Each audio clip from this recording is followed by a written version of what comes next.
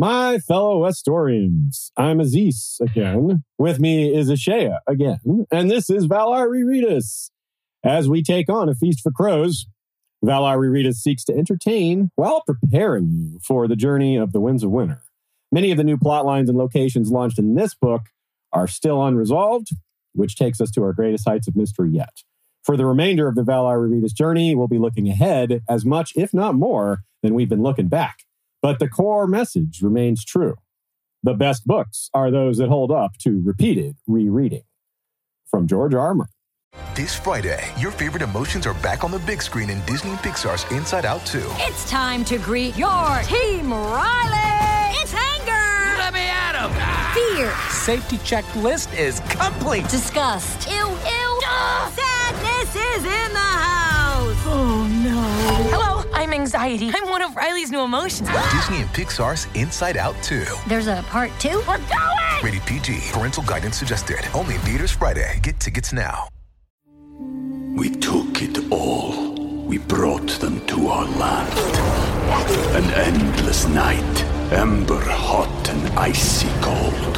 The rage of the earth. We made this curse. Carved it in the blood on our backs. We did not see. We could not, but she did. And in the end... What will I become? Senua's Saga. Hellblade 2. Play it now with Game Pass.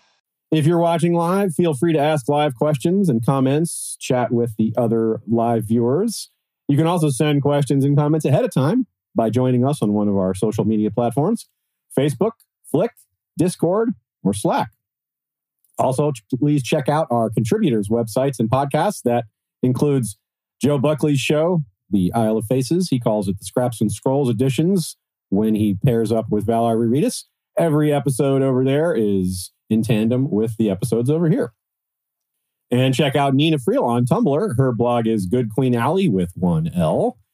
And that's tumblr.com. And a lot of the topics that we discuss here are expanded on her blog.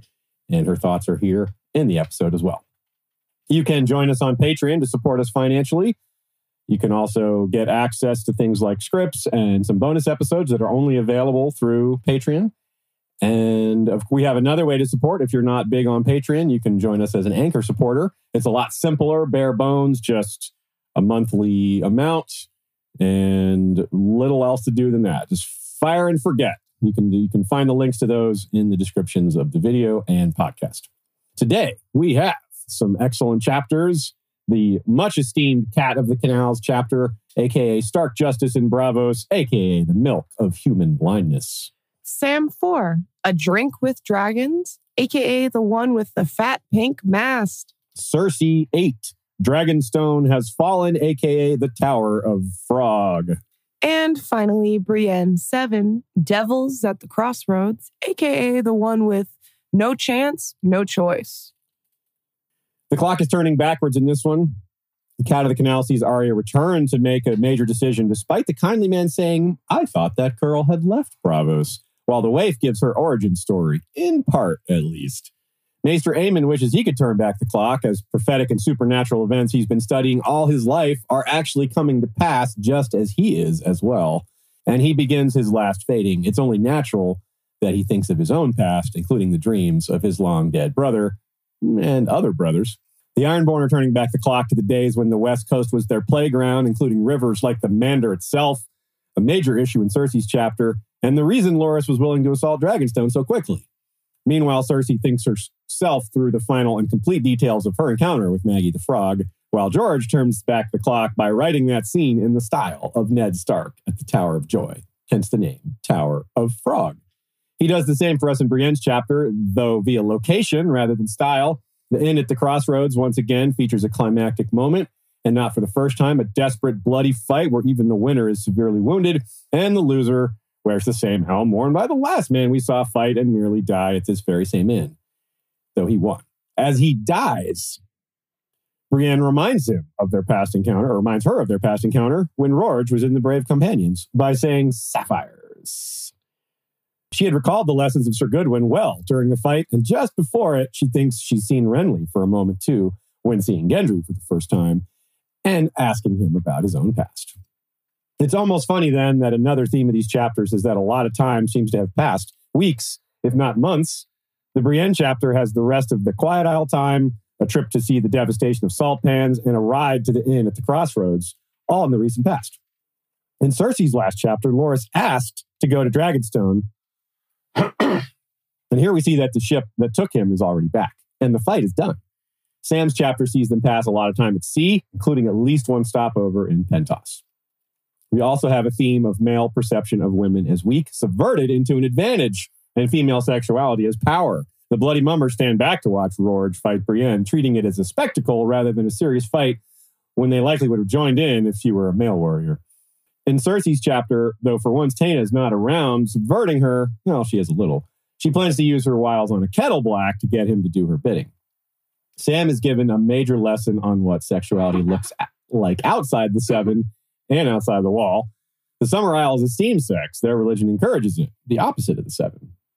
And in Braavos, we learn that courtesans are among the highest of high society with a distinct lack of stigma on their profession at all levels. A long-running theme peaks in the most tragic way today, interrupted lore. We've seen it many times in the books. It's a device George goes back to from time to time. It's an explanation on something of interest, often magical, not always, but often magical, that gets stopped midstream, like literally mid-sentence. It's interrupted very often. Maester Aemon's knowledge of prophecy and dragons is vital, but before he can explain what he knows, before he can help Daenerys half a world away, or even Sam right there next to him, he begins to lose his faculties in his life. He is the interrupted lore. Brienne will be in the midst of an important conversation about Gendry's father, Robert Baratheon, but before she can explain to him who he is, Rorge and Biter and company show up, and, well, it turns to swords instead of explanations of family history. Meanwhile, Arya is hearing the waif tell her origin story and has perhaps lied about a detail. By itself, that's enough to change the story quite a lot, right? One lie can turn the whole thing around. But then the waif says, I was lying about lying, but Arya isn't sure about that. They've played the lying game together quite a lot. But before they can get any farther, the kindly man shows up, interrupting the whole thing. And I'll interrupt this to actually start the chapter itself. Let's go to Cat of the Canals. Stark justice in Braavos, a.k.a. the milk of human blindness. Milk of human kindness is Shakespeare, so I thought that fit pretty well. To keep with our earlier Sansa comparison, we've moved on to the full immersion phase, hence title-hopping Arya finally having the name of her chapter changed, right? She gets into the game. She's well into her mission with Briscoe. She's incredibly well-versed in the city. She's collecting tons of info for the kindly man. Seems like months have passed. In fact, we know it's months because she works with Briscoe, except when the moon is black. That's when she returns to the House of Black and White for a few days, then back to Briscoe. This cycle seems to have repeated at least a few times, and since it's a month-long cycle, well, there we go. It's been a while since we've had a single chapter process that amount of time. That was usually reserved for Daenerys back in the day, as Joe notes. It's also a chapter where one can really be sure there are things we aren't catching the significance of yet, right? There's just so much happening in this chapter. I feel like later we're going to look back and go, oh yeah, that mattered. True for a lot of chapters, but perhaps more so here. It starts like this. She woke before the sun came up in the little room beneath the eaves that she shared with Briscoe's daughters. She fits in so very nicely. It's peaceful, a lot of work, but she enjoys it. As usual, she's great at adapting, but this is less forced because she likes it. However, even as she's relatively safe and adjusted as Cat of the Canal, she very often slips into her old self, culminating with the Darien murder.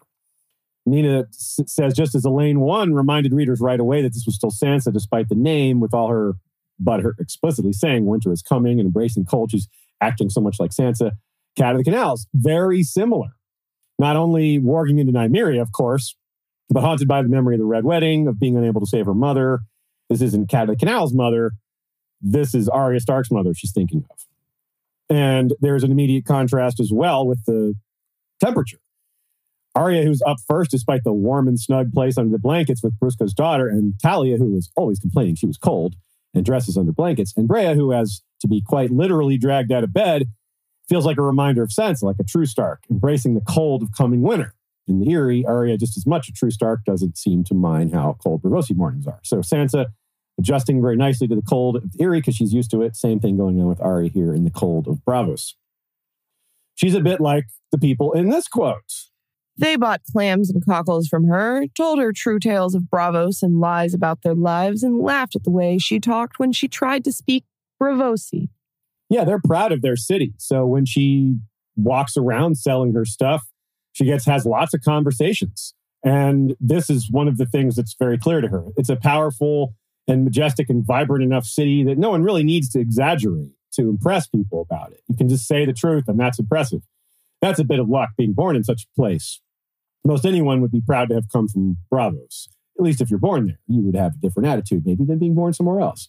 But people, we're fallible. We aren't the city we come from, but we might want to live up to it, or at least feel good about ourselves. Hence, truth about Braavos, lies about themselves. By appearance, she can pass for Braavosi to most, it seems, but clearly not if she has to talk. Definitely a little interesting that despite all her extreme talents, she's not getting the language after a few months. She's not bad at it, but she's not good at it either. It might be that George decided for some story purpose that she's not great with languages. I'm not sure what, but it's very notable because she's so good at so many things. This almost stands out because she's rarely not good at stuff. However, it's explicit that she's making acquaintances with lots of people, and that's part of why she's enjoying herself so much. It's a low-stress job. Some sales jobs are hard because you have to convince people to buy something they don't need. But Cat of the Canals has fresh-caught seafood in a city where almost literally everyone eats seafood. So, that's pretty easy. This stuff sells itself. All men must die, sure. All men must serve, well, in a manner of speaking. But all men definitely must eat and drink, right? Quote. Oysters, clams, and cockles were Cat's magic words, and like all good magic words, they could take her almost anywhere. She had boarded ships from Lys and Old Town and the port of Ibn and sold her oysters right on deck. Someday she rolled her barrow past the towers of the mighty to offer baked clams to the guardsmen at their gates. Once she cried her catch on the steps of the Palace of Truth, and when another peddler tried to run her off, she turned his cart over and sent his oysters skittering across the cobbles. That mundane but inescapable factor of life gives quite a bit of power to the service industry, particularly if, say, you're good with poisons, which Arya just so happens to get a lesson on in this chapter from the waif, a true expert. Again, everyone eats and drinks. So it's extremely relevant that Arya is going wherever she wants to go, I'd say. Besides the food, nothing is as unthreatening as a harmless-looking little girl, right? Well, we know better, but most others do not, even Braavosi, who have heard of the Faceless Men. We've seen Arya turn that to her advantage before ever learning a thing at the House of Black and White, but now she's acquiring the skills to put that to even greater effect. In Westeros, there are servants everywhere. Shay was hidden in plain sight, and while she was great at identifying Varys in his disguise, she wasn't practiced at disguise herself. The proliferation of largely ignored slaves and servants with access to the mighty is something the Faceless Men can really make use of. And no one they've ever dealt with before is as powerful as Valyria. In other words, the enemy they fought during their origin, they've never had to fight anything nearly as deadly. It's all been not easy, but easier since then. But second of all, this is a tour of the city. She goes almost everywhere. She reports on things she's learned, yet not once is the Iron Bank mentioned. In fact, not once ever in Arya's chapters do they come up directly. Sure, she has no reason to think much about them. What does she care about banking? But in all these wanderings and comings and goings, not a single mention? This includes the Mercy chapter, by the way. This is a notable omission and might be George keeping readers off the scent a bit. This is as close as we get. She sold to swaggering bravos in striped satin and to key holders and justiciars in drab coats of brown and gray. Yeah, that's it. That's the clue. Key holders are officials of the Iron Bank, but this is not explained anywhere in A Song of Ice and Fire proper, only in the World of Ice and Fire in the section on Braavos. You could also infer it from Fire and Blood. We see them count 5 of them in the Mercy chapter in the audience. So if you know who the key holders are, then you do see a little bit of Iron Bank evidence here. And of course, one of the ones we see in the Mercy chapter is Big Like Illyrio needs 3 seats. Supposedly his whole family is too. Another sign of corruption, I suppose. So even a rereader doesn't necessarily know what a key holder is and that it's associated with the Iron Bank unless they reread after reading The World of Ice and Fire, or, of course, listening to this podcast. So we've seen a lot of almost maybe countless examples of parallel storytelling. It's a device George loves to use, right? We've seen it a lot. The Iron Bank is relevant in Cersei's plotline. It's going to be coming to Jon and Stannis as well. Probably others eventually, but for now, it's at least in those. So what George often does is he'll bring up information about something relevant to a subplot in a chapter that isn't where the main focus of that subplot is. For example, we get information on the Ironborn in Brienne's chapters.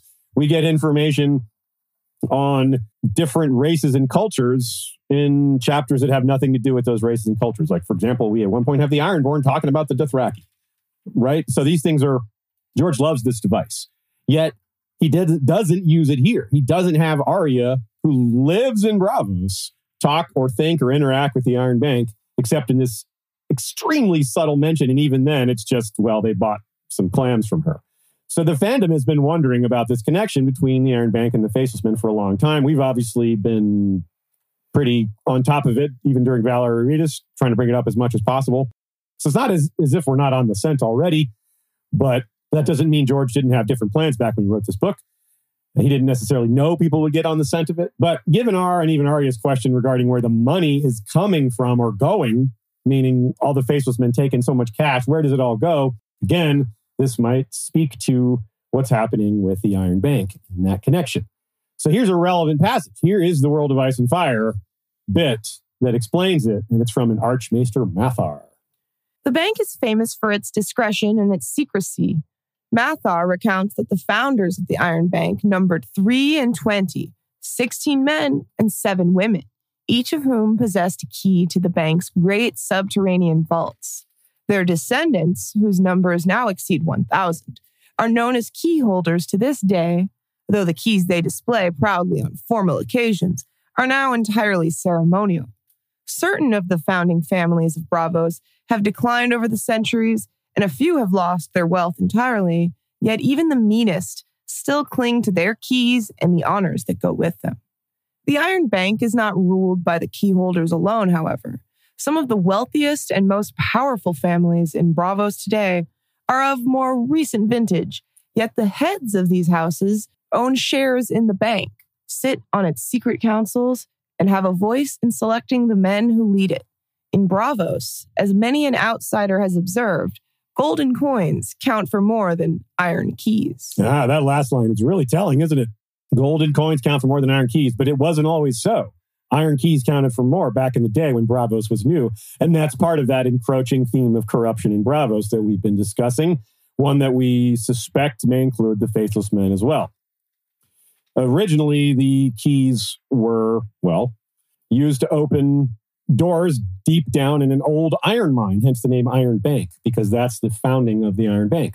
And it was just a way to keep it away from like pirates and raiders, because, if pirates come from the sea and try to take some stuff from your town, they're not as likely to get down into your vaults if you've got stuff stored down there. And of course, there's other reasons to keep it down there from other thieves and things like that. So vaults and tunnels and, there's tunnels below the House of Black and White as well. So maybe these tunnels connect And again, it puts us in a mine of Valyria where all the tunnels were used to send the slaves down and bring back lots of gold and silver at cost to themselves. We've also considered quite a lot how Arya might interact with the tunnels below the Red Keep if she goes back there. If she does, she might be able to use cats to help her find her way. It was a particular cat with a torn ear who led her to the tunnels in the first place, that black cat that we call Balerion, because it was probably Rhaenys' kitty. Now she has a whole troop of cats following her around. Quote, "Some days she would have a dozen trailing after her before the sun went down. From time to time, the girl would throw an oyster at them and watch to see who came away with it. The biggest toms would seldom win, she noticed. Oft as not, the prize went to some smaller, quicker animal, thin and mean and hungry. Like me, she told herself. Her favorite was a scrawny old tom with a chewed ear who reminded her of a cat she'd once chased all around the Red Keep.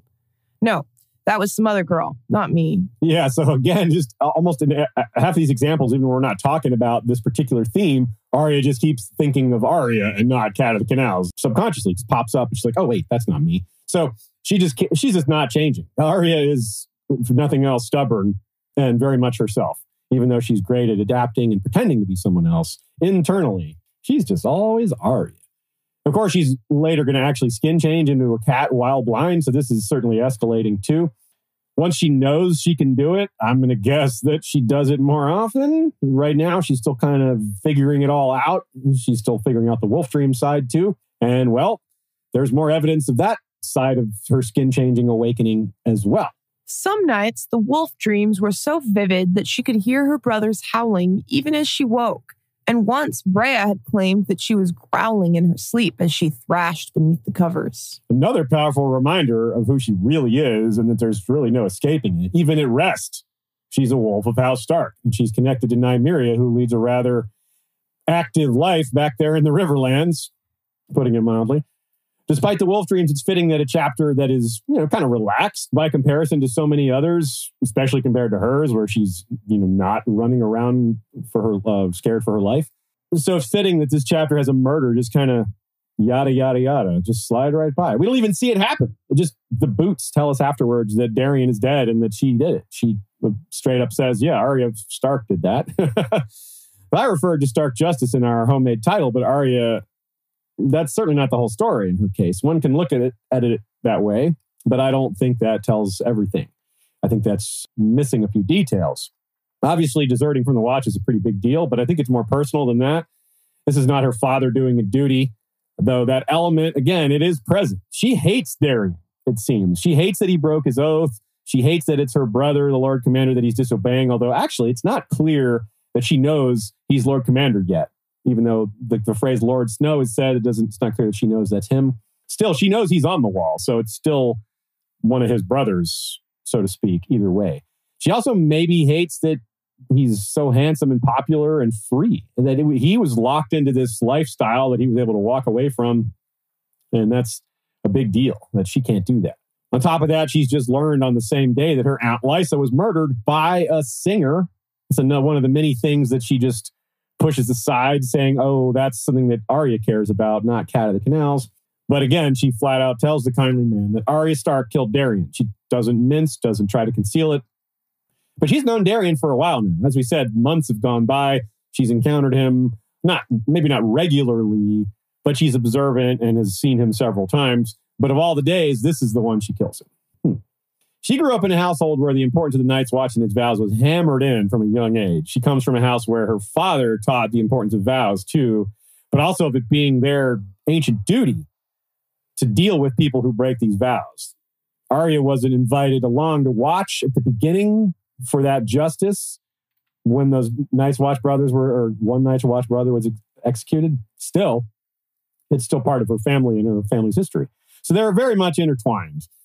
And of course, still, I don't think Eddard would approve of this, nor Jon, very likely.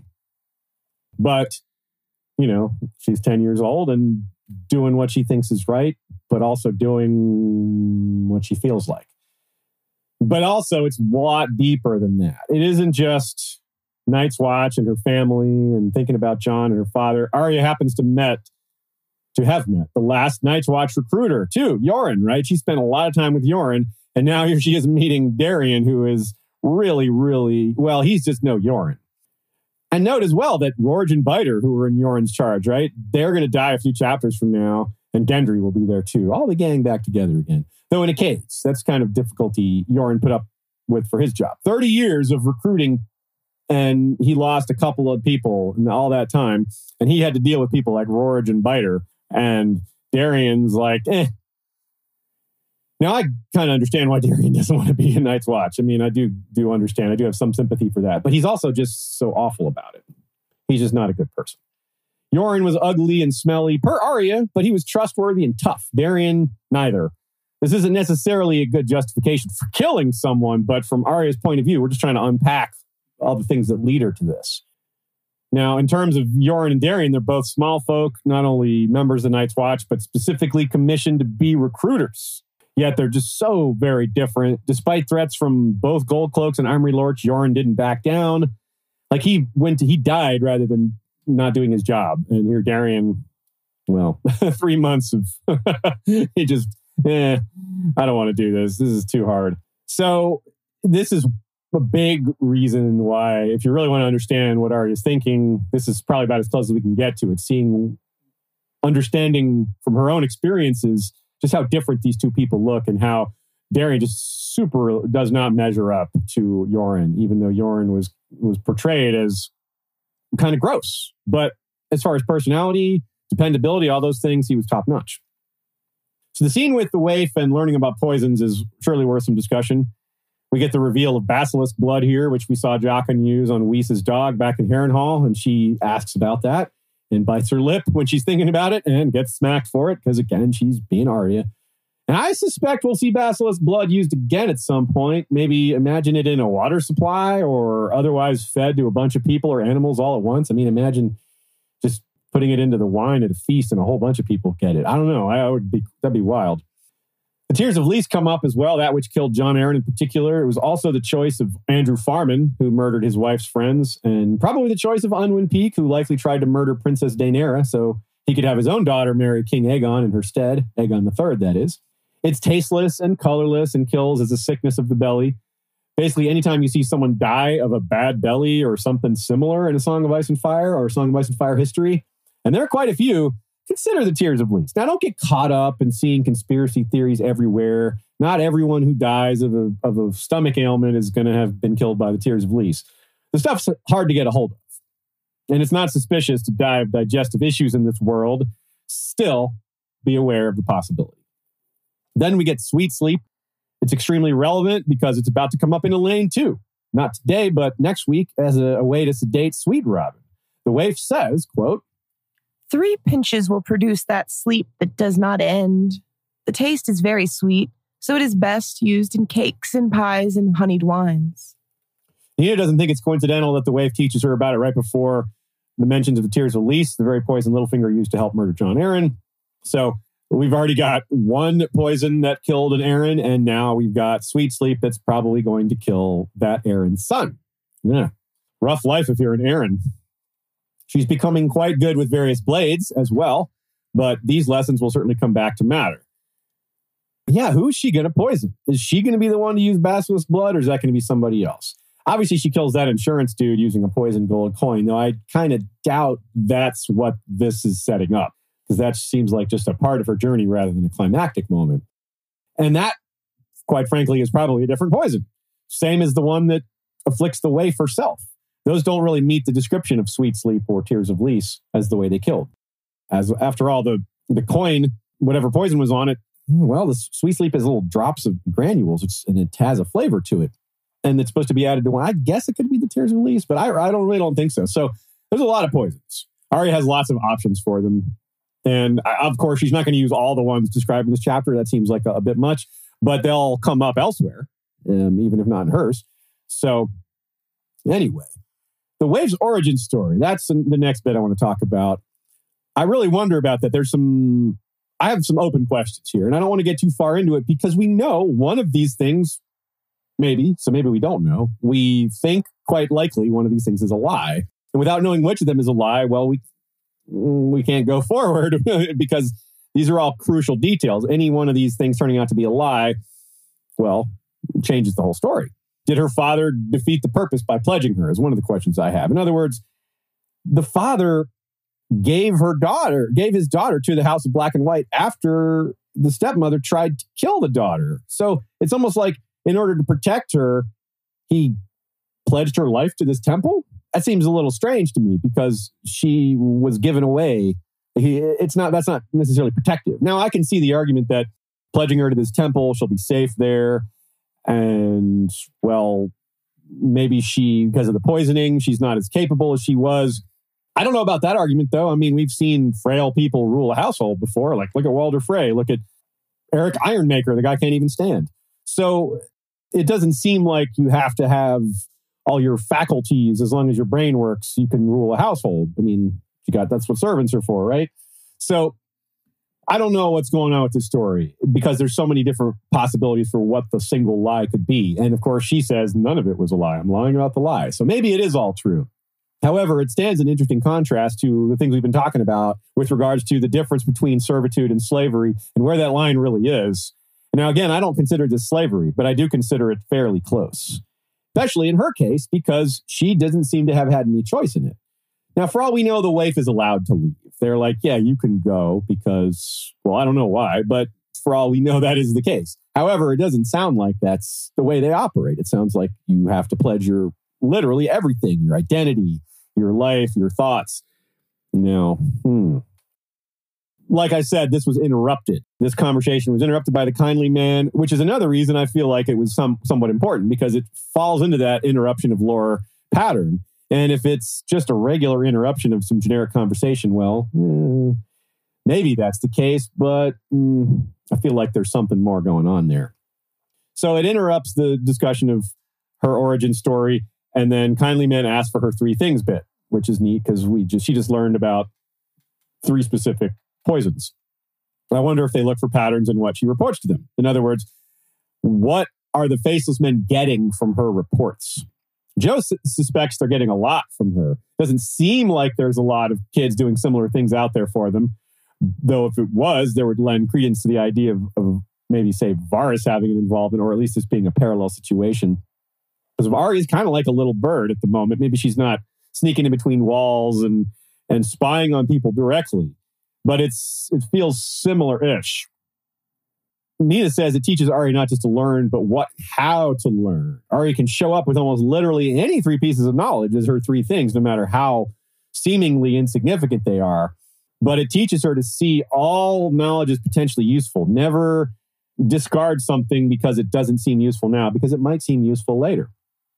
So it's really teaching her to be thorough and to not overlook things, to not be uncareful. All these sources of knowledge, too. It also teaches her not to overlook, the poor and people who don't seem powerful. That doesn't mean they don't have important information. For example, in the Cersei's chapter, Taena's going to suggest she and Cersei dress up like commoners to go listen to what the different patrons at the bars are saying about the taking of Dragonstone. It does matter to get the common people's attitude towards big, powerful events. And that's just one example. There's other reasons too. Nina says the Faceless Men are the best assassins in the world, in part because they can kill without a trace, even making it look accidental. And in order to do that, they need to get information on exactly what fault lines are in a target that can be exploited, even down to these smallest details. Information gathering on both targets and methods to help with assassination is an essential skill for any Faceless Man. And we're going to see more of that when she kills the elderly man and the ugly little girl. She uses very, very minute details about his life to set up his death. By the same token, it also reinforces to Arya to not rely on what she doesn't know is true. She can tell the kindly man almost anything just as long as she knows it to be true, rather than a rumor or a guess or an opinion. She can't afford to work on assumptions as a highly skilled person doing dangerous jobs. She has to operate on solid truth.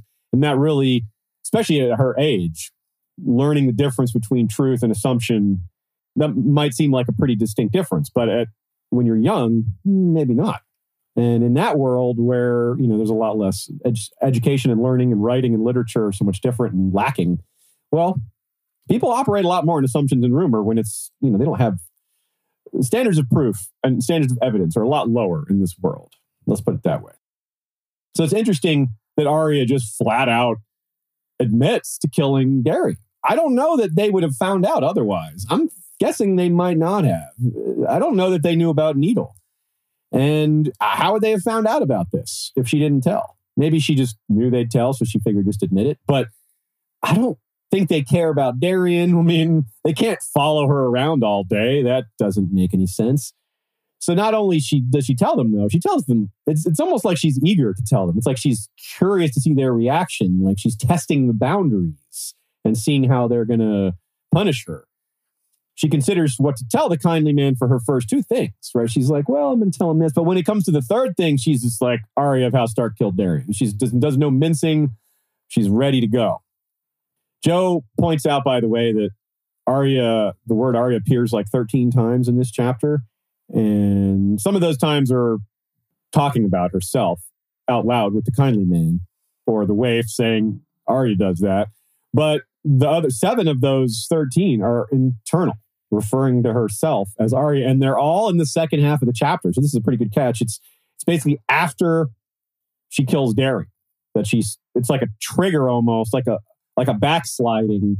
She was somewhat getting into her Cat of the Canals identity, even though there's still plenty of Arya there. This is like, she was like 80% Cat of the Canals, and now she's back to only 40% Cat of the Canals because this thing with Darien really like undid some of her progress. Now, of course, I don't ever think she would have made 100% progress there, but still, I think it's important.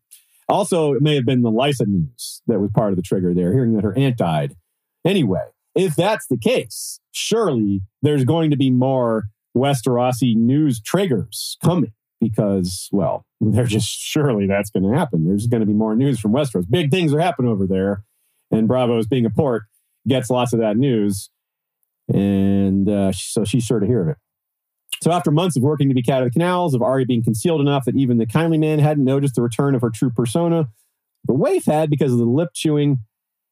It's almost as if the blood of Darien has resurrected Arya, but that's taking the symbolism pretty far. So her punishment is the milk of blindness, human blindness. She notices it has a burnt taste, which is yet again more poison talk. Also, it seems to have an antidote. This is quite a substance. It can take someone's sight away for a long time and then just give them the right antidote and it comes back. They later tell her blindness is part of her training, but she's getting extra blindness because of Darien. As in, it was part of her training, but this is also part of her punishment. So I've suggested this before. Maybe that's going to matter. Maybe extra blindness training will make her more skilled with her other senses and in fighting in darkness. And of course, we've talked about where that might play out in different tunnels, like under the Red Keep, or heck, under the tunnels of the House of Black and White, even. Interesting, too, that she's becoming blind just as our major blind character, Aemon, dies, right? He dies in the next chapter, or he dies in between the chapters. It's all in retrospect in Sam's chapter. So much about Arya's arc is about true seeing, the kind that Syrio told her about not being fooled, not allowing yourself to see what's not there. And it seems like she's quite good at it. We also wonder, is she going to detect things like glamours? Other people are going to fall for that, but Arya is going to be good at seeing through that, which I really wonder about if she ever comes across Jaqen again, or Melisandre, or Mance in his rattleshirt disguise. I mean, I figure that'll probably be resolved by the time she gets up there, but maybe not. Melisandre, though, she's got a glamour, and it's a good one, apparently. But I really wonder, maybe if anyone can see through it, Arya is a candidate. You really get the sense that George has fun writing Braavos, don't you? The feel of the place, he just expands on it. He himself has said he'd love to write a detective-style novel in Braavos, and it would be interesting to see what era he would write that in. It doesn't have to be, say, this current time. It could be hundreds of years ago. It could be early Braavos. I mean, Braavos doesn't have a super long history, but still, he's got 500 some years or so to pick from. Nina noticed the same thing. A lot of y'all really did, noticing how much he loves doing this world building and writing about Braavos. I want to mention that in that Maps, the Lands of Ice and Fire booklet that you can get, they have a whole map of Braavos. Yeah, it's the true. city of Braavos. So we really do have a lot of detail on it, and highly recommend it. Great point. Yeah, because the only other cities we have those full maps on are like King's Landing. And that's it, right? That's the only other official city map we have. Yeah, so that really tells you something, doesn't it? I like to hope we'll get an Old Town one, maybe. Ooh, please, yes. So Briscoe's connection to the Faceless Men, this is something I really wonder about. He's obviously aware of what's going on to some degree. When she says, the moon is black, and he's like, best you go pray then, meaning go back to the House of Black and White. And he says, Valo Dohaeris in response. Of course, it's curious that he says good boots are hard to find, and then the kindly man does too. Now, I don't think they're the same person. Not at all. That's just... But I don't know necessarily what to make of that, of that line. It is interesting, though, that Arya saves the one part of Darien that was still Night's Watch. Those were his Night's Watch boots. But the rest of him had changed. He had gotten rid of all his other black clothing and was wearing, fancy clothes and furs and things like that. The whole thing, it seems very mafioso to me still. I know I mentioned this already, but extreme secrecy, I quote, Bravos was a city made for secrets, a city of fogs and masks and whispers. Ritual inductions, ritual organizations, extreme violence, a deep connection to the local populace, including the common folk, right down to the Italian-sounding names, right? And the canals make us think of Venice, which was seemingly founded by refugees, not slaves, but still similar. George borrowed a little bit from the origin there. There was a variety of nations fleeing from certain barbarian invasions. And of course, like a lot of Italian cities, there's a mafia presence. It's not southern Italy, and that's where the mafia is at its strongest. But still, there is a Venetian mafia, the Veneta. They're I wrote the name down. Now I've forgotten it. Anyway, that might be something for y'all to look into. Maybe there's deeper connections, deeper details there that we could find matches for. Nina says the pseudo apprenticeship with Brusco is really good training for the Faceless Men for a number of reasons. For one thing, there's the languages. She gets out there learning to talk, and not just Bravosi, which she's not great at, as we said, but also the trade tongue. That's just obviously for subterfuge and going places and not being seen and being able to fit in a variety of places. That kind of speaks for itself, pun intended. And also it keeps her on a schedule, keeps her regimented. Patience is really important for being an assassin. You can't just rush into it. You have to wait for your opportunity, and your opportunity might take a long time. And because they're trying to be as subtle as possible, to not let anyone know it happened, to make it not look like an assassination. And in order to do that, you can't force it. You got to wait for the right moment. So that obviously requires extreme patience. You're knowing you're going to kill somebody, but you have to be patient and wait. That's such a strange mindset. True for snipers, too. You just have to wait and wait for the perfect shot. Heck, snipers and assassins are kind of in the same... They're cousins of each other, aren't they? It exposes Arya to the freedom of outside, too. This is not just mere training, but it's a new life. I mean, you're melting into this population. If she keeps coming back, then she's devoted, right? She could have left. She could have walked away and never come back. And this early on, they would have let her, right? Because they made her that offer. They're like, look, you don't have to be here. We can find you someone to marry. We can do this for you. We can get you back to Westeros. So if she had left on her own, I don't think they would care if it was early. Now, later, when she's gotten more of their secrets, that's when, maybe then they'll care. But we'll get to that when it comes. Right now, she's still pretty early on. So if she had just decided, I like living here, I'm having a good time, let me do this. And she just kind of fades into the life of an easy commoner, then I think they would have left her alone. By coming back repeatedly, it proves that she belongs. And there's some interesting philosophy. They talk about the nature of death, which is something that comes up as well with Aemon, who is on his deathbed. The Kindly Man says, do you know anyone who lives forever? And of course, no, but maybe. We have certainly questions of partial immortality around the world with regards to long-lived beings, or like the House of the Undying. Like, how old were those guys and gals? And how old are, Bloodraven's not that old. He's beyond human span. But how old is Melisandre? And how old is some of the Children of the Forest? And according to Benero, those who follow Azor Ahai will live forever. So this is coming. This concept is rising in importance. So pay attention, because I think it's going to get even more important later. So watch out for that if you see it in the text or anything along those lines. Let's talk about courtesans for a minute. That's another thing I want to know. Did they have connections to the Faceless Men? Well, not as a whole, I'm sure, but maybe a couple of them. Speaking of how Arya has access to powerful people by taking her food cart all over the city and being welcome just about anywhere, courtesans also have access to powerful people in a very different way. In some ways, a lot more personal and up and close, right? Like in their bedroom close. So that's, we talk about when people have their guard down. And it really also shows, as I said at the beginning, how different Bravosian morals are. This is impossible. This type of situation is impossible in Westeros for the most part, because the Seven, which is obviously the most popular religion by far in Westeros, is this sort of behavior is just completely off the table in a culture that worships the Seven. And this is kind of ironic since the Andals originated not terribly far from Braavos, but of course this chronology doesn't overlap. The Andals migrated to Westeros before Braavos was ever founded. So it's a very rich city culturally and financially, a very different culture While there's mummers in Westeros, here's their specific companies that put on specific themed plays. It's a much bigger deal.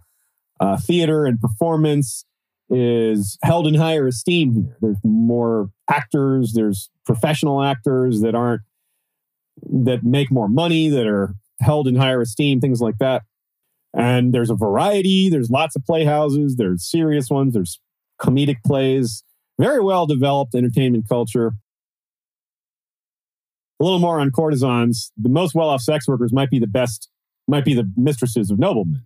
I mean, the equivalent of. And if they become famous or infamous, it's because of how much they've earned from that client. And also, though, because of that influence they wield over those clients.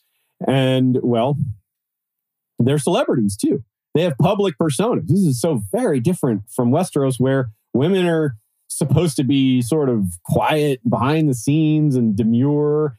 And it's good that we have this very opposite style to have as a comparison and to see that how different cultures can develop. And I mean, this is all very fictional, but not unrealistic at all. There's obviously this concept out in the world exists and is not abnormal at all. Let's talk about the Black Pearl, a specific famous courtesan, Belger Atheris, probably pronounced that about 1,000 different ways.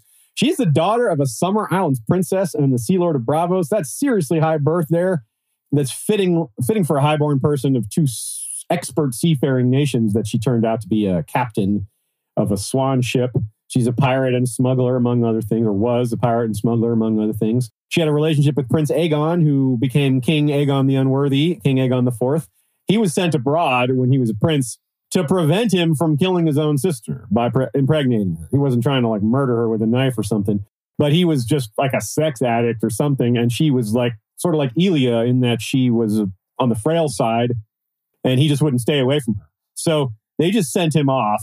And of course, given his predilections, of course, he's going to form new relationships while he's overseas. This one lasted a long time, apparently as long as 10 years. It was an off and on thing. She had lovers at other ports, apparently, and obviously he had other lovers. So it's not clear whether any of the three kids credited to him are actually of his blood. But at least one of them kind of operated as if that was the case. I mean, heck, why not? If you might be the son of a king or daughter of a king, you might want to play that up. So her daughter, Bellinora, perhaps part Targaryen, decided to become a courtesan. That's where this started. Clearly, she had the connections to high society, given her mother's connections, her possible father's a prince of Westeros, and that's necessary in that line of work. It was kind of an open door, like she had a way in, a foot in the door, so to speak. This is like sex worker royalty almost. And historically, courtesans were and are still a thing, like I said. I don't think that term is used anywhere in the world. I'm not aware of it being used anyway, but the concept is what matters. One example I know of from the real world, and historically speaking, is from the time of Alexander the Great. There was a courtesan named Thais who traveled with his army. May have been his lover, was definitely a lover of his general Ptolemy, the one who became Ptolemy the First of Egypt. They had kids together, and she's credited, in quotes, with instigating the burning of the royal palace at Persepolis shortly after the Macedonians conquered it, which was kind of after they defeated Darius in a series of battles. The war was effectively over, and the Macedonians took Persepolis, the capital. And, well, during their partying, apparently this courtesan Thais was like, hey, wouldn't it be great if we burned down the palace? That's just one version of the story. There's several versions of it, but it's neat that we have that to refer to. Like so much about Braavos, because this stands out, the courtesan cultural system doesn't exist that many other places in the world. And it's in Braavos, it's at its peak. Part of what makes them famous. And there's a quote. The courtesans of Braavos were famed across the world. Singers sang of them. Goldsmiths and jewelers showered them with gifts. Craftsmen begged for the honor of their custom. Merchant princes paid royal ransoms to have them on their arms at balls and feasts and mummer shows. And Braavos slew each other in their names. The only Westerosi person I could think of that matches this description is Shiera Seastar, right? That, like, pretty much all those things were said of her. People fought duels over her. they paid just to sit next to her, things like that. And a bunch of people tried to marry her and she always said no. And she came from East, not from Braavos, from Lys, but still worth a mention that she was able to carve out a lifestyle like that in a culture that doesn't really accept that style of life. So she was special. We wonder about all the talk with the Faceless Men and the God of Death, the various versions of it, the Black Goat, the Stranger, the Many-Faced God, all that. You wonder how that's going to play out. You wonder if there's anything that matters with regards to the way these death gods are portrayed and if there's going to be anything more to that. There's a Salador San reference. More about him when we get to Davos's chapters when that's more direct, but it's neat to see that referenced here. But we will be referring to the quote from this chapter when we do talk about it. And neat that one of the sex workers that Arya thinks of kills a guy and is known for robbing and killing men and rolling their bodies into the canals, which is what Arya does to Darion. Although the robbing is really just taking his boots. Still, now Westerosi, of course, there's some favoritism from Arya when she meets them and sends them to the good sex workers. She could send them to the ones that are murderers, but because she likes them, she doesn't. And well, it's again just more of Arya. Like Arya favors Westerosi, not Cat of the Canals. There's this mention of a girl named Lana, which a lot of people get the alarm bells when you hear Lana with golden curls. Yep, we have Bara with black hair, who was a Baratheon. So Lana with golden hair as a Lannister. There's a couple of theories. One, that she's a daughter of Tysha. I do not think that is possible, however. Well, it's possible, but I would say no to that. And the reason is Ina, who we mentioned last time, who has the same power as Maggie the Frog, meaning the blood magic that can tell the future. Ina says the sailor's wife's husband is dead. Well, if the sailor's wife was Tysha, well, the sailor's wife's husband would have been Tyrion. He's not dead. Unless, say, the sailor's wife remarried. So it is possible, but I think that knocks the potential for Tysha here down a step. However, it probably fits better as Garion's wife. Remember, Garion sailed to Valyria and never returned. So him dying, that fits. Him being dead, sailor's wife, that fits quite well. And Lana, blonde hair, could easily be his daughter. So, yes. And it also is, you wonder if this ties back to Tywin. Tywin was upset about the idea of Tyrion embarrassing the family overseas, which would be kind of ironic if his brother actually did father a child overseas and keep it secret from Tywin. Nina points out the moment right before Arya actually kills Darion feels reminiscent of the prologue where they go into a foggy alley and a faceless man kills someone. Yeah, that is pretty much how it happens in the prologue. They go into a small alley and then he bites the coin and dies from it. Yep. Marley wants to know what is going to cause the Westerosi, or what's going to cause Arya to go back to Westeros eventually. Is there a piece of news? We mentioned the possibility that news will drive her. And will there be a Stark family reunion like we see on TV? I think we'll get some kind of Stark family reunion. Maybe not like TV, but we'll see at least a few of them come together at Winterfell maybe. Rickon maybe will survive or not. I don't know. But as far as Trigger, that's a tough one. I think maybe the Faceless Men having a falling out with them might be it. As to why, one suggestion I've had is that they want to kill Dany, and she's not for that. She's like, wait, this person freed the slaves. Why would you? Because right now they're killing people that she are either neutral or evil. But if they take a contract out on someone who's a good person, that might cause things to go to a head. But on the other hand, it could just be news, right? It could be something she hears about Jon, or it could be something she hears about Sansa. Maybe Jon's death, something like that. I don't know. There's a lot of possibilities. It is really hard to pick one of them and say, that's really got to be it. Yeah, it's also hard to even say where she'll land. That's in a really Westeros good point too, yeah. Obviously, that's contingent on what drove her to come. Yeah. This is a partial answer with a fuller answer to come as we continue. In this chapter, the weather is actually really nice, which is the one of many things that reminds me of It's Always Sunny in Philadelphia, which we joke about frequently, especially with our fun titles here. But there's this couple of quotes I yanked. We have Cat in the Wall. Now you're talking my language, which, Cat in the Canals, like a we were talking to her like she's one of the little birds, like I have something to Varys. say about that too, by the way. What's that? Which is that you never, ever, ever, ever want to get your cat in your wall. We have had a Casanova in our wall, We did. in our crawl space. We could not get him out, and it is terrible. It is not a funny thing they had. It is not.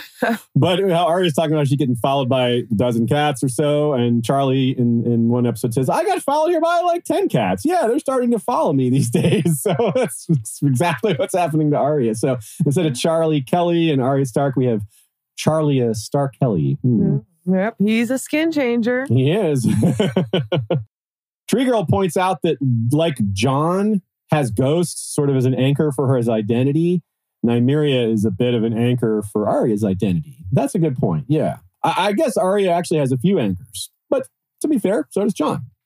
To close out this chapter, one quote that's a wonderful segue to the next one. Cat of the Canals thinks of all the peoples in the world that she meets, reports that her favorites were the Summer Islanders with their skins as smooth and dark as teak.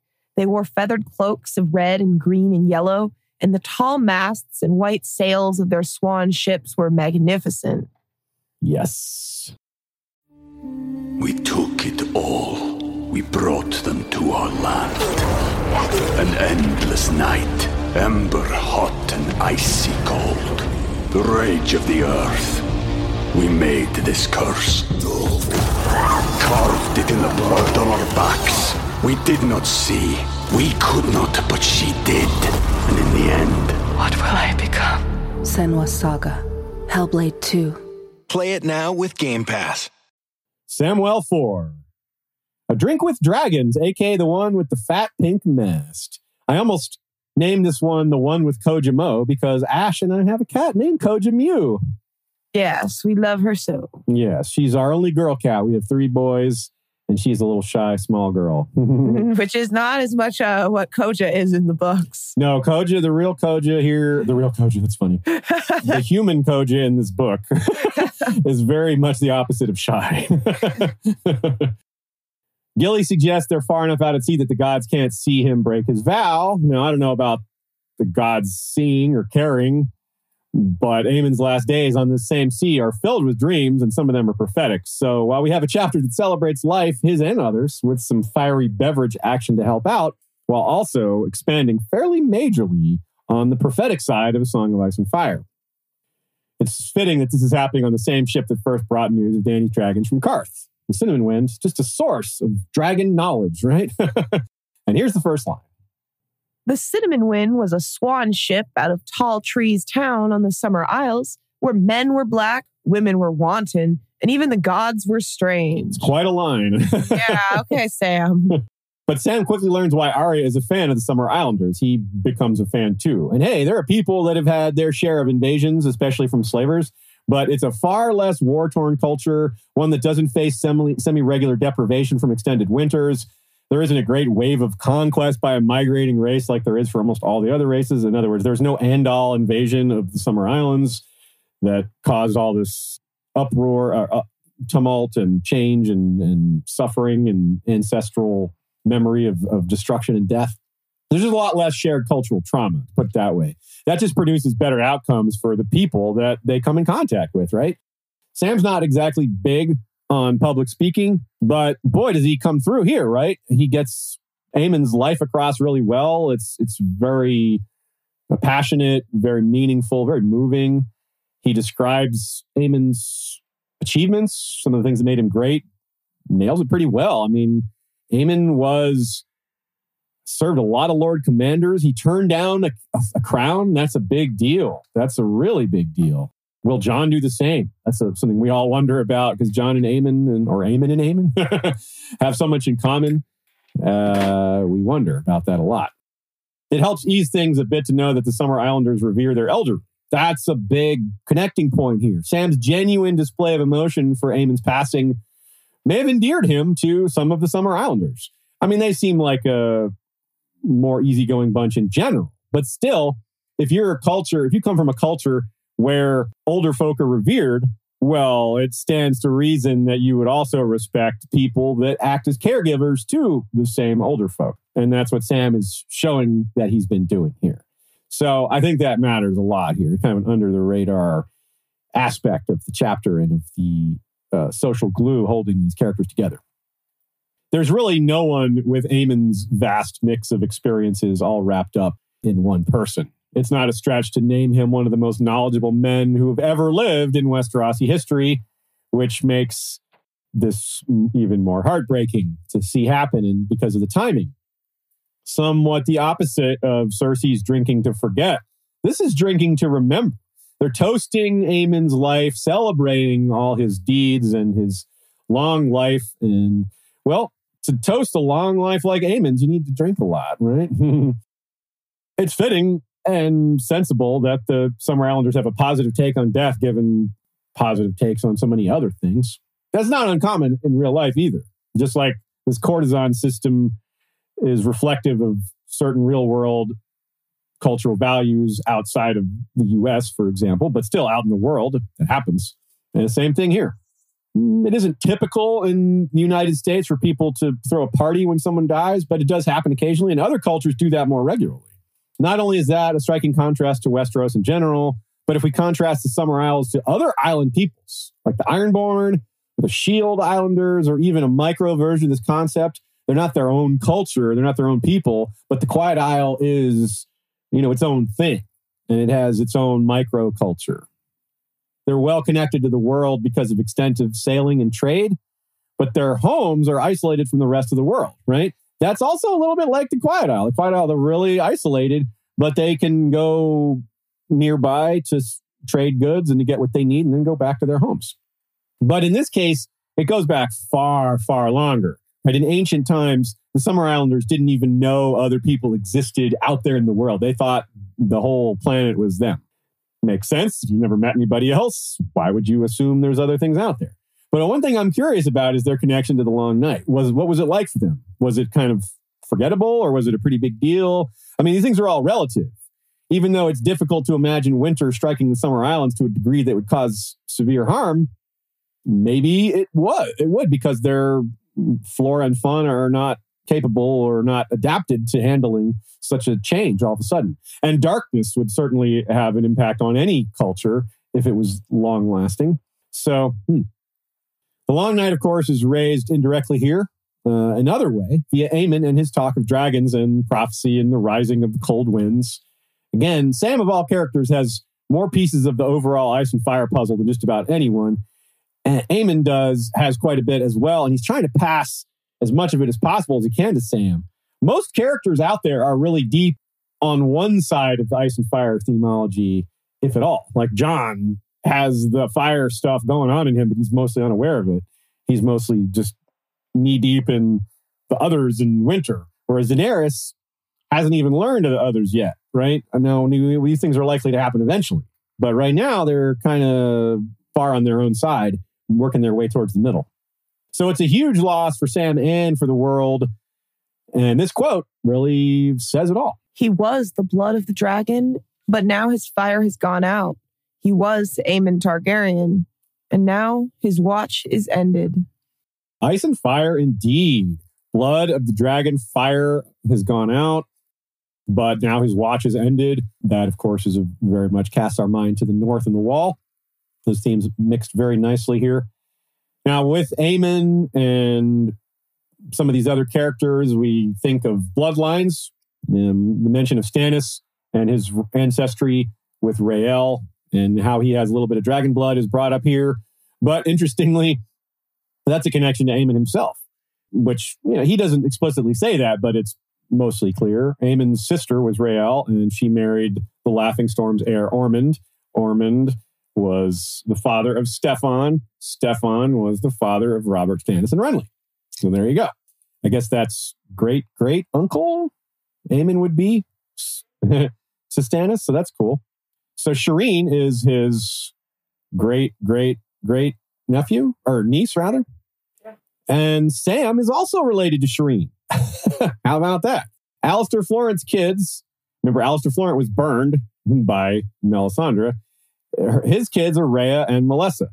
Rhea is Lord Hightower's wife, not his first wife, his fourth wife, I believe. And Melissa is Sam's mother. How about that? Sam and Aemon never talk about this connection. Sam doesn't think of it. And I think that might be a societal thing. Their society has long downplayed blood connections through the female line to the great emphasis of those on the male side. That leads us to this next point, which is seemingly a small thing, but it actually is huge when applied to, well, prophecy and things like that. Quote, "No one ever looked for a girl," he said. "It was a prince that was promised, not a princess." Oops. Rather typically, unfortunately, for this society to assume that it's a savior figure, thus it must be a man. So, but clearly there's a lot of evidence that it's not. It seems like Daenerys is by far the most likely candidate. If there's only one, there might be more than one, but still, even if there's more than one, Dany's one of them. So pretty much any scenario, Dany is included. And we also learned that Rhaegar apparently thought it was him for a while. And Aemon agreed with Rhaegar, or at least didn't disagree. It's not really clear how much Aemon encouraged, discouraged, or what with Rhaegar. It's just clear that they had these discussions. I lean towards him approving because it would explain a lot of Aemon's sadness, and it would also fits in with his interest in the topics. I think if he was someone that downplayed these prophecies, he wouldn't talk about them so much.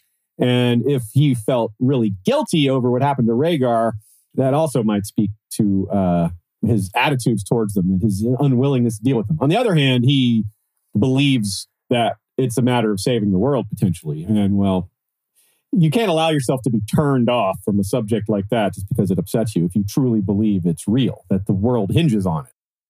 And this is a subject Aemon has done considerable bit of thinking and research on most of his life. The language of the prophecy, the subtleties associated with analyzing that language, but he still missed this. He viewed the prince that was promised and Azor Ahai as interchangeable figures too. That's another factor. We're thinking of maybe there's multiple Azor Ahai figures, but there's also multiple prophetic figures of which one person could fit multiples. So there's whether the mirror casts multiple shadows or whether the shadow has multiple mirrors or both. Specifically interesting too, that Rhaegar got it into his head that it was his son. Did the comet or something else cause that? If a bleeding star is necessary for the prince that was promised, what was the bleeding star? What did Rhaegar see as the bleeding star the first time when he later saw a comet? It was like, oh, that's the bleeding star. So what was the first bleeding star if it wasn't a comet? Interesting. Is there a specific dream that persuaded either Aemon or Rhaegar of any of this? We certainly know that Rhaegar had that day where he's like, it seems I must be a warrior. That wasn't a dream. Apparently that was reading something in a book. But there may have also been dreams. There may have been dreams later or before. Maybe he was reading because of dreams. Maybe dreams drove him to the books. And of course, he mentions a dream of his brother, even though all of his brothers seem to have dreams of dragons. So that's a little puzzling. It was probably Daeron, because Darion's the one that had, Daeron, because Darion's the one who had the most dreams. His life was more defined by it. It was Daeron the dreamer. But Egg, of course, had the obsession with eggs and dragons, and he's the Summerhall guy. So, and Aemon said all his brothers dreamed of dragons, he says. So, and he himself apparently has some of that magic in him too, because we're going to talk about it a little bit later in the same chapter. He's having what appear to be dreams of the future too. But let's stick with this other part. He says, Daenerys is the one, born amidst smoke and salt. The dragons prove it. He's not wrong about the dragons. They're pretty strong evidence. But we also have the salt and smoke, which crosses over into Azor Ahai, and a large part of why the religion of R'hllor will begin championing her in Dance with Dragons. Aemon confirms a few key requirements for the prince/princess that was promised, born amid smoke and salt with a bleeding star from dragon blood. It's unclear whether Aemon was aware of the Ghost of High Heart's prophecy specifically, but we do know that the Ghost of High Heart came to court with Jenny of Oldstones and Duncan the Small. So Egg may have corresponded, sending Aemon at the wall this information about the Ghost of High Heart. That's not unlikely, but it's also not a sure thing. And remember that Aemon says, we all deceive ourselves when we want to believe. And it's not exactly clear what he means by that, but it's easy to get close enough to it, understanding that, well, he believes his brother deceived himself. He may have believed he's perhaps referring to himself with regards to believing it was Rhaegar or Rhaegar's son. Not just himself, but Rhaegar as well. But more importantly, perhaps right now, because those are all characters from the past, Melisandre. Talking about how Melisandre is deceiving herself, whether that's willful. He doesn't know if it's willful or dishonest. We know from seeing inside her head, it seems to be willful and not pure dishonesty. So if you imagine all this knowledge Aemon has, it's clear there's a lot unspoken. There's a lot more that wasn't written down that he couldn't remember. His mind isn't all there. He has his good days and his bad. So this is a real major blow to Dany and her hopes. We may look back on this moment and say, wow, if only Dany had Aemon. It might be one of those things where it looks like the difference between things going well and things turning into some kind of a disaster. And that's so cruel for Aemon as a character. He knows how important he is. He knows how badly he wants to get there, but he knows he won't do it. He knows he's not going to make it. He knows he's going to die before he can get to see her. And so he, instead of passing that on himself, he realizes it's got to be Sam. And so he says, "You must convince them where I could not. Tell them, Sam. Tell them how it is upon the wall. The whites and the White Walkers, the creeping cold." I think we'd all guess Sam is going to have similar difficulties convincing anyone of the truth, especially as news of both young Griff and Daenerys become more solid and they kind of steal the scene, maybe. If you have dragons literally invading the continent after having not existed around these parts for 150 plus years, it's going to be really hard to convince people of something, not just because it's hard to convince them, but because they're going to be awfully distracted by these other things. And I'm not even mentioning Euron in all this. Like, what if he comes to Old Town? Who's going to be having sit-down conversations with the Archmaesters when Euron's traipsing about looting the city? So some of this may be moot. But on the other hand, it is sort of like what we saw on TV. The Maesters they just wanted to sit around and debate. They didn't want to take action. They wanted to wait till the information was more solid, which, how are you going to get more solid information all the way down there? Are you doing anything to collect the information yourself? No. Anyway, so we might see something like that. I wouldn't be surprised if the Archmaesters are a little slow to accept these truths. Marwyn certainly suggests they're not big on accepting magical stuff in general. Prophecy, supernatural, they kind of downplay. So it doesn't sound like he's going to have an easy time there. And he may have to convince Melisandre and Stannis that they're wrong too, if events that play out in the North don't make that clear on their own. There's a lot of convincing Sam may have to do here. We can look ahead. Sam may have to become Sam the salesman. He may have to do the kind of thing he did during the election. He may have to lie a little to get people to believe the truth. As twisted and convoluted as that sounds, it might be the case. I love that Aerion didn't get a deathbed shout out from Aemon. He was like thinking about Egg and Daeron and his sisters and or no, Daeron. I always do that. Daeron, not Darion. No deathbed shout outs for the cruel brother who drank wildfire. More on the subject of willful belief. Here's a quote on the mistake that he thinks Melisandre is making compared to the mistake that he made. "I allowed myself to hope. Perhaps I wanted to. We all deceive ourselves when we want to believe. Melisandre most of all, I think." So he sees it as human error, a common human error, the sort that everyone is susceptible to. We all deceive ourselves when we want to believe to some degree. Some of us a little bit only, some of us a lot. And that is a huge warning regarding the general nature of prophetic interpretations. If George is telling us that pretty much everyone does this, then that means all sorts of prophecies are going to be wrong. People are going to go all sorts of places with all sorts of interpretations. I think we're all on the same page as Aemon is, that Stannis' Lightbringer is fake, and that he's not Azor Ahai. Now, Aemon was suspicious of that already, but once he hears about Dany, he's like, oh, okay, well, she clearly fits. So that really takes Stannis off the board. Also, he seems to think that the dragons are maybe Lightbringer. That's been a theory for a long time in this fandom, that the dragons are the real Lightbringer. It even is stated that way by, I think it's Zara, Zoe, and Daxus. Your dragons are a flaming sword held above the world. Yeah, that does sound like Lightbringer. But now Aemon is correcting himself here as he's dying. He realizes his mistake. He says, this false light, meaning Stannis, will only lead the realm to dark. He doesn't think Stannis is a bad person, and nor Melisandre, just that they're misled and believing what they want to believe. And it's such an important thing that they're doing. They're trying to save the world. But that's all the more reason you have to make sure you have the right information. What a great contrast to Arya's chapter just now. Cat of the Canals has a theme of making sure you have the exact right information, of not acting on it unless you're certain. Here we have the type of information that can almost literally never be certain, yet people act as if it's a lot more certain than it is quite often. Even knowing it's uncertain, people act as if it is. What an amazing twist. This isn't really that much of a fictional thing. It's obviously being used in a fictional story, but this is a real thing that we all do applied to a fictional world very expertly. Got to talk about Aemon's dreams, of course. That's really important. Here's the first bit. His talk was all a jumble. He spoke of dreams and never named the dreamer, of a glass candle that could not be lit, and eggs that would not hatch. He said the Sphinx was the riddle, not the riddler, whatever that meant. Sam nor Aemon understand what this means, and really neither do we, but we have some way to get our bearings on some of this.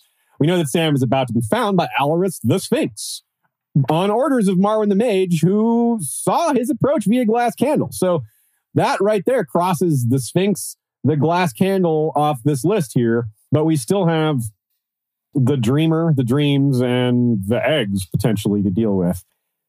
But either way, this seems to be seeing the future. He's seeing what Sam's about to encounter, which is maybe not proof, but strong evidence that Aemon is slipping into the realm of the supernatural with his dreaming, which is somewhat fitting with the general, what we're told about magical powers having more ability to take hold of a person who's in a weakened state. Fevers and Bran's coma, things like that. That's when these powers seem to come out more. In fact, Bloodraven flat out says that is a thing with the old gods. Yeah, so what about the egg hatching and the dreams and the dreamer that were mentioned here?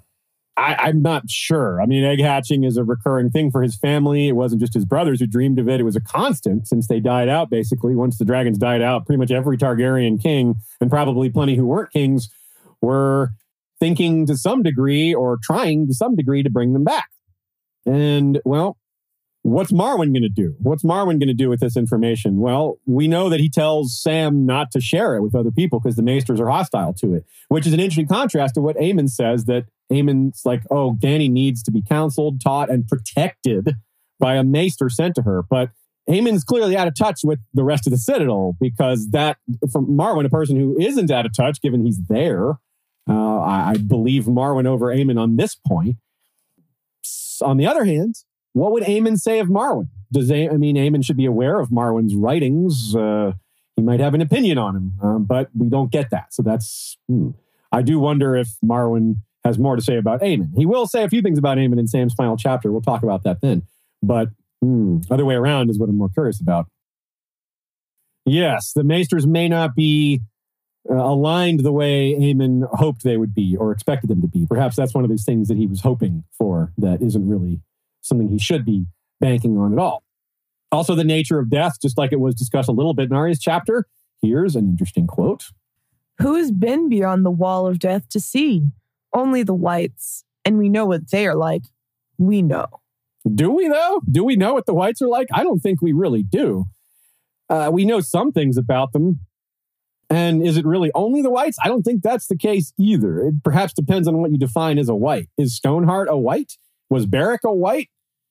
And Beric wonders about some of these very same things. He points out his own memory loss, but he hasn't clearly lost all his memories. So whites do have some memories, apparently. What about Jon? Is Jon going to be a fire white? We've talked about calling him that. Is that an appropriate term? Is that what Aemon means when he's talking about? Would Aemon consider Jon a fire white if he was there to see it? I don't know. What about Melisandre? I don't know if she's ever died, but she's of an beyond normal lifespan. It's interesting to think about this. There's people who have maybe seen the other side that aren't whites. Very curious. Another one, like, what about the Kyborg, Robert Strong? Does he have memories? I don't know. Gilly is another important part of this chapter. She's much improved in terms of her mood. She's doing better. It's good to see. She interacts with the crew. She's, has her moment with Sam. It's good to see her recovering. She has more reason to hate John than anyone else in the world, but she's the one that explains to Sam why, it's hard, but she understands it in a way. She's sort of made peace with it. Not that she definitely agrees, but she's over it as much as she can ever be over something so traumatic. But sounds like she's forgiven him. And that's good for Sam, because Sam, of course, as someone who loves Gilly, wouldn't want to go against her on such an important thing. So she's sort of leading the way here and saying, look, it's okay for you to forgive John too. And this name, the way they think of naming the kid Aemon Steelsong, well, that's cool. Good name. And there's an Aegon Battleborn as well. It's like Aemon Steelsong and Aegon Battleborn. Of course, Aegon Battleborn is a Frey outlaw.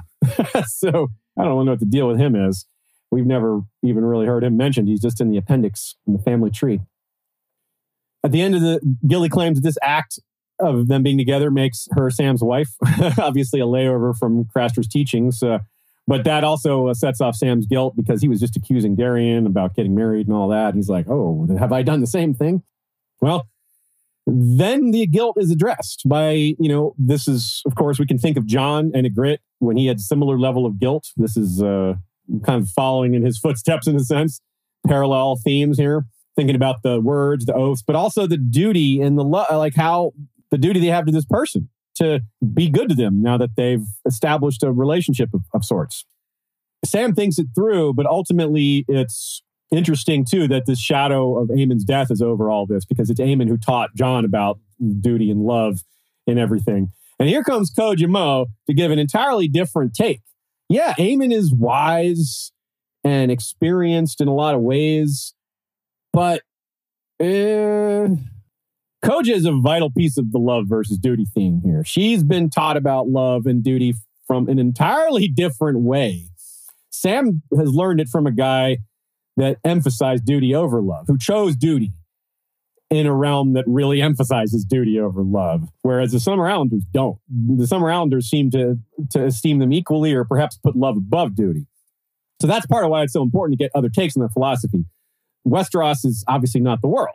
As much as, especially if you're from the US, you're probably more used to the attitudes that come from places like the Night's Watch than you do from places like the Summer Islands. But Aemon, he's an old man of royal magical blood. He's an academic. He has not experienced the world. He's never had real relationships. He doesn't have love experience. As sad as it sounds, it's a fact, right? Has felt love for his family, but he's not felt romantic love. Kojimo has a hugely different upbringing. Her life has been all about travel and experiencing the world. She's not soft by any means. She's the commander of the Archer Squad on the ship, a job of esteem and importance in a world where piracy is widespread.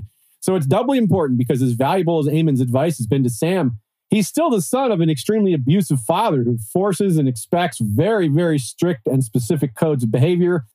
It's important for Sam to be open to new perspectives from other authority figures, people he respects. People he can move on from, people who can help him move on from what he learned from his father, from some of the worst aspects of Westerosi culture that are weighing him down, and learning that these things are not universal. They may be powerful and strong in Westeros, but they are not worldwide. And perhaps the cultural thing too, for the Summer Islanders, they seem to pay attention more, or at least in this scene, it seems that way, that they are more observant about moods. Maybe that's because they care more about such things. It's more a cultural value. So Koja seems to understand that, and so does Kahura Mo, that working is going to help him rather than wallowing in despair and wallowing in anxiety and they're thinking too much, getting out there and being in the sun and scrubbing the deck and all this stuff. It's better, right? That's the therapeutic. And Sam maybe doesn't understand that, but he maybe starts to realize it after the fact. Here's the lesson from Koja. This is just really good. It's pretty perfect. There is no shame in loving. If your Septons say there is, your 7 gods must be demons. In the Isles, we know better. Our gods gave us legs to run with, noses to smell with, hands to touch and feel. One of the lessons here, there's a lot of ways to interpret this, but just simply put, appreciate life for what it is. Use what the gods gave you. It's really well-timed advice, too. And Gilly, it worked on Gilly, too. It's about seizing the moment, too. Life is full of ups and downs, especially these guys' lives. You never know when some awful disease or Euron or winter will strike. So enjoy it while you can. And this is their moment. They're out on the ship at sea. When are they going to have a better chance than this? Maybe they will, but maybe they won't. So take it while you can again. And Sam has seen the apocalypse coming. He's killed another. What kind of a world doesn't allow the only living killer of an other to have sex? Come on. Let them have a little fun. Let them both have a little fun. Yeah. So he thinks his oaths, though. His oaths really weigh him down. He thinks he cannot have a wife. Gilly's like, look, you said that oath in front of a weirwood tree. Quote. In the forest, they see all. But there are no trees here. Only water, Sam. Only water. And you wonder about that. Can they really, are they only being seen by somebody else? I think they probably could be seen by Bloodraven or whoever, but I don't think they care. I think that's the bigger point. It's like, no. I don't know. I think Bloodraven's a perv. He'd care in that way. He wouldn't care about the broken vow, but he'd be like, yeah. Yeah, that fat pink mass. So, and of course, there's other factors besides Bloodraven. You've got things like glass candles. We're actually heading towards a place that has several glass candles, and that's a device that supposedly allows you to see far away. So, but yet again, if you're using your glass candles to watch a couple people have sex on a ship, then I've got better ideas for what you can use with those candles. The horn, another briefly mentioned here, is that of all the things Sam gave up to pay for their passage, he didn't give up the horn. Of course, the horn is a broken horn. They just probably didn't think it was worth anything. They're like, yeah, that's not going to get you anything from us. So, but it does get mentioned, and he's bringing it to Old Town where Euron may fix it, blow it, do all sorts of damage. Or Dornish Dame says, Summer Islanders celebrating someone's life, following their death through sex, and possibly creating new life. Makes me think of Mel's insistence that only death can pay for life. Circle of life in both. Hey, that's a cool way to look at it. I did not think of that. Very good. Dornish Dame also says the current Lady Hightower is Sam's aunt, so it would be a logical step if he went to visit and got us eyes inside the Hightower. Oh, yeah, that's a great point, too. He's got kin inside the Hightower, so it's a really easy way to consider that George might show us to us that way. Good point. Okay. Cersei 8. Dragonstone has fallen, a.k.a. the Tower of Frog. The one where Loras may have been killed, though dying is not dead. It's actually a bit of a pattern we're seeing for the opening of Cersei chapters. Check out the first line. The day had been cold and gray and wet. It had poured all morning, and even when the rain stopped that afternoon, the clouds refused to part. More rain, That's what I'm talking about. It's like a Blind Melon song, right? It's been around for several of her chapters, including in the first line 2 other times in this book. So we've had 8 chapters of Cersei. 3 of those 8, the first line has rain in it. The day after, though, there's a nice sunrise, but that day gets worse for her all along as it goes. And by the end of the day, there's clouds covering. So it's kind of matching the decline of the day as the weather goes. Just like it has in the other chapters, a lot of time has passed because we can see that at the end of last chapter, she sends, Loras and the men go off to Dragonstone to finish off that siege or to push it forward. It's already in progress, the siege, but obviously Loras gets it moving, turns it into an assault. And since the end of the last chapter, we've had all that happen and news of how that all went down with the ship returning. She's excited about the taking of Dragonstone, also excited that Loras is dying because she was hoping for one or the other and got both. But she barely blinks at the heavy losses, which we're not going to blink at because that seems relevant.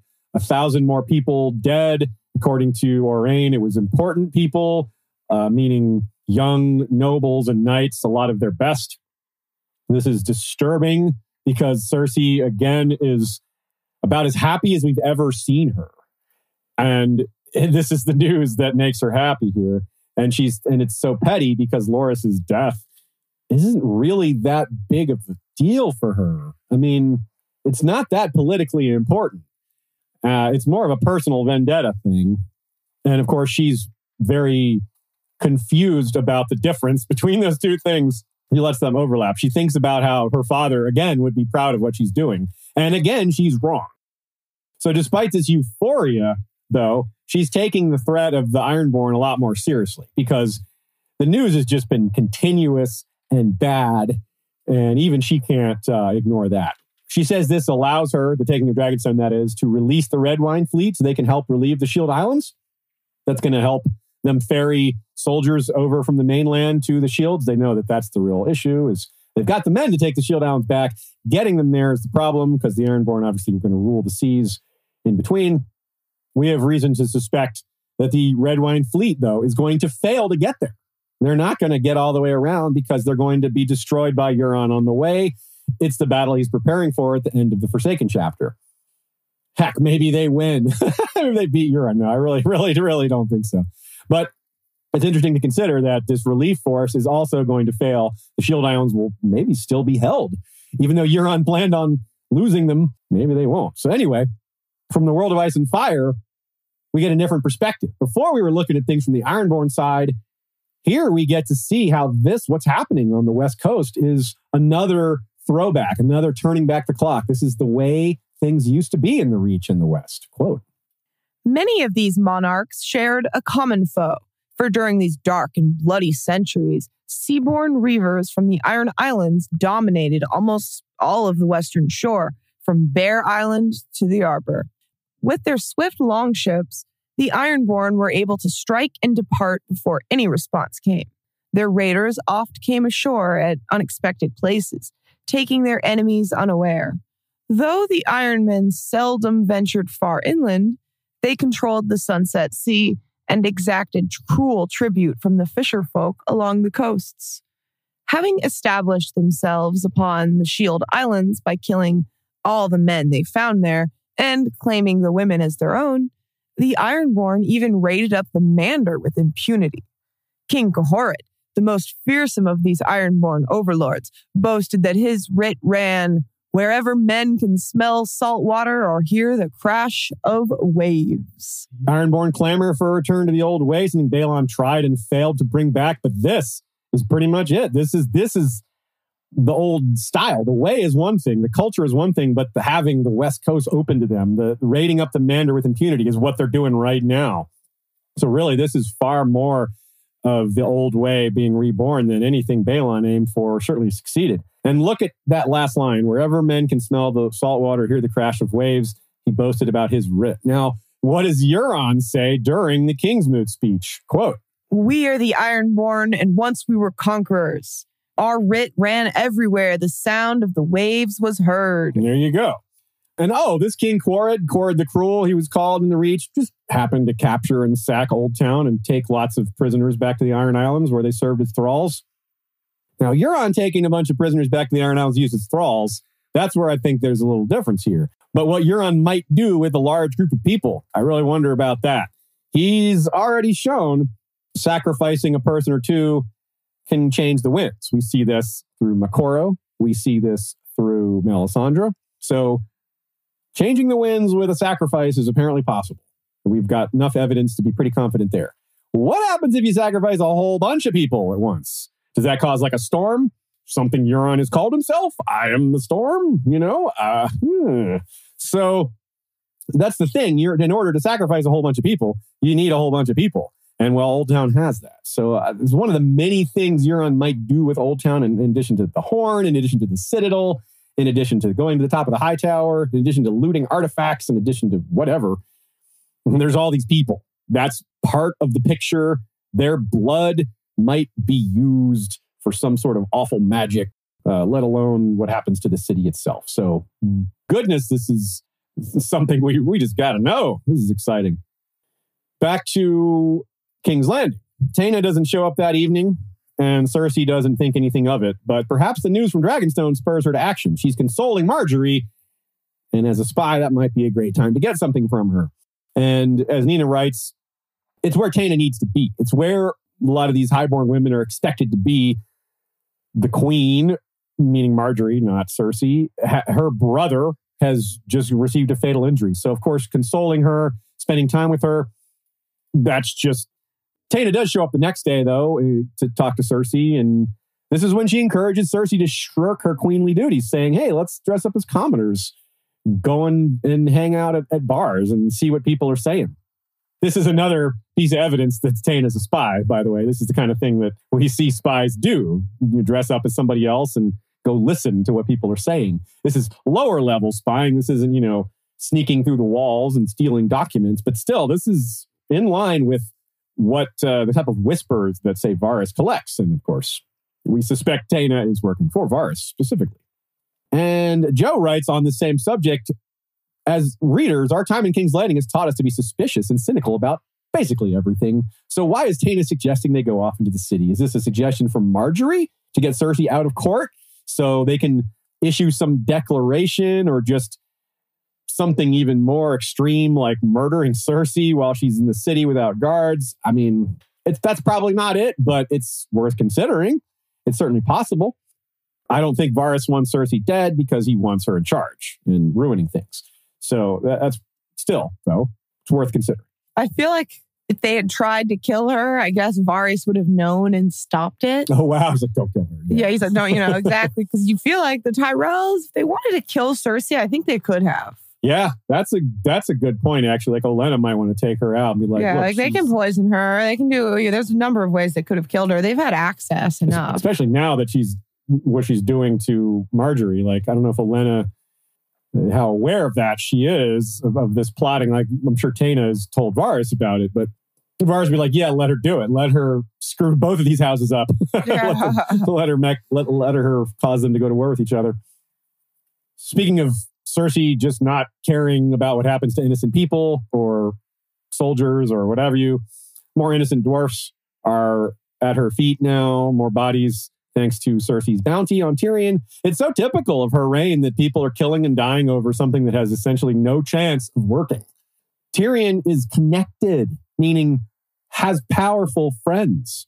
A common person might see him. That's pretty unlikely, but I suppose it's not impossible in theory. But capturing and killing Tyrion? When you're a poor guy walking down the road, how is that possible?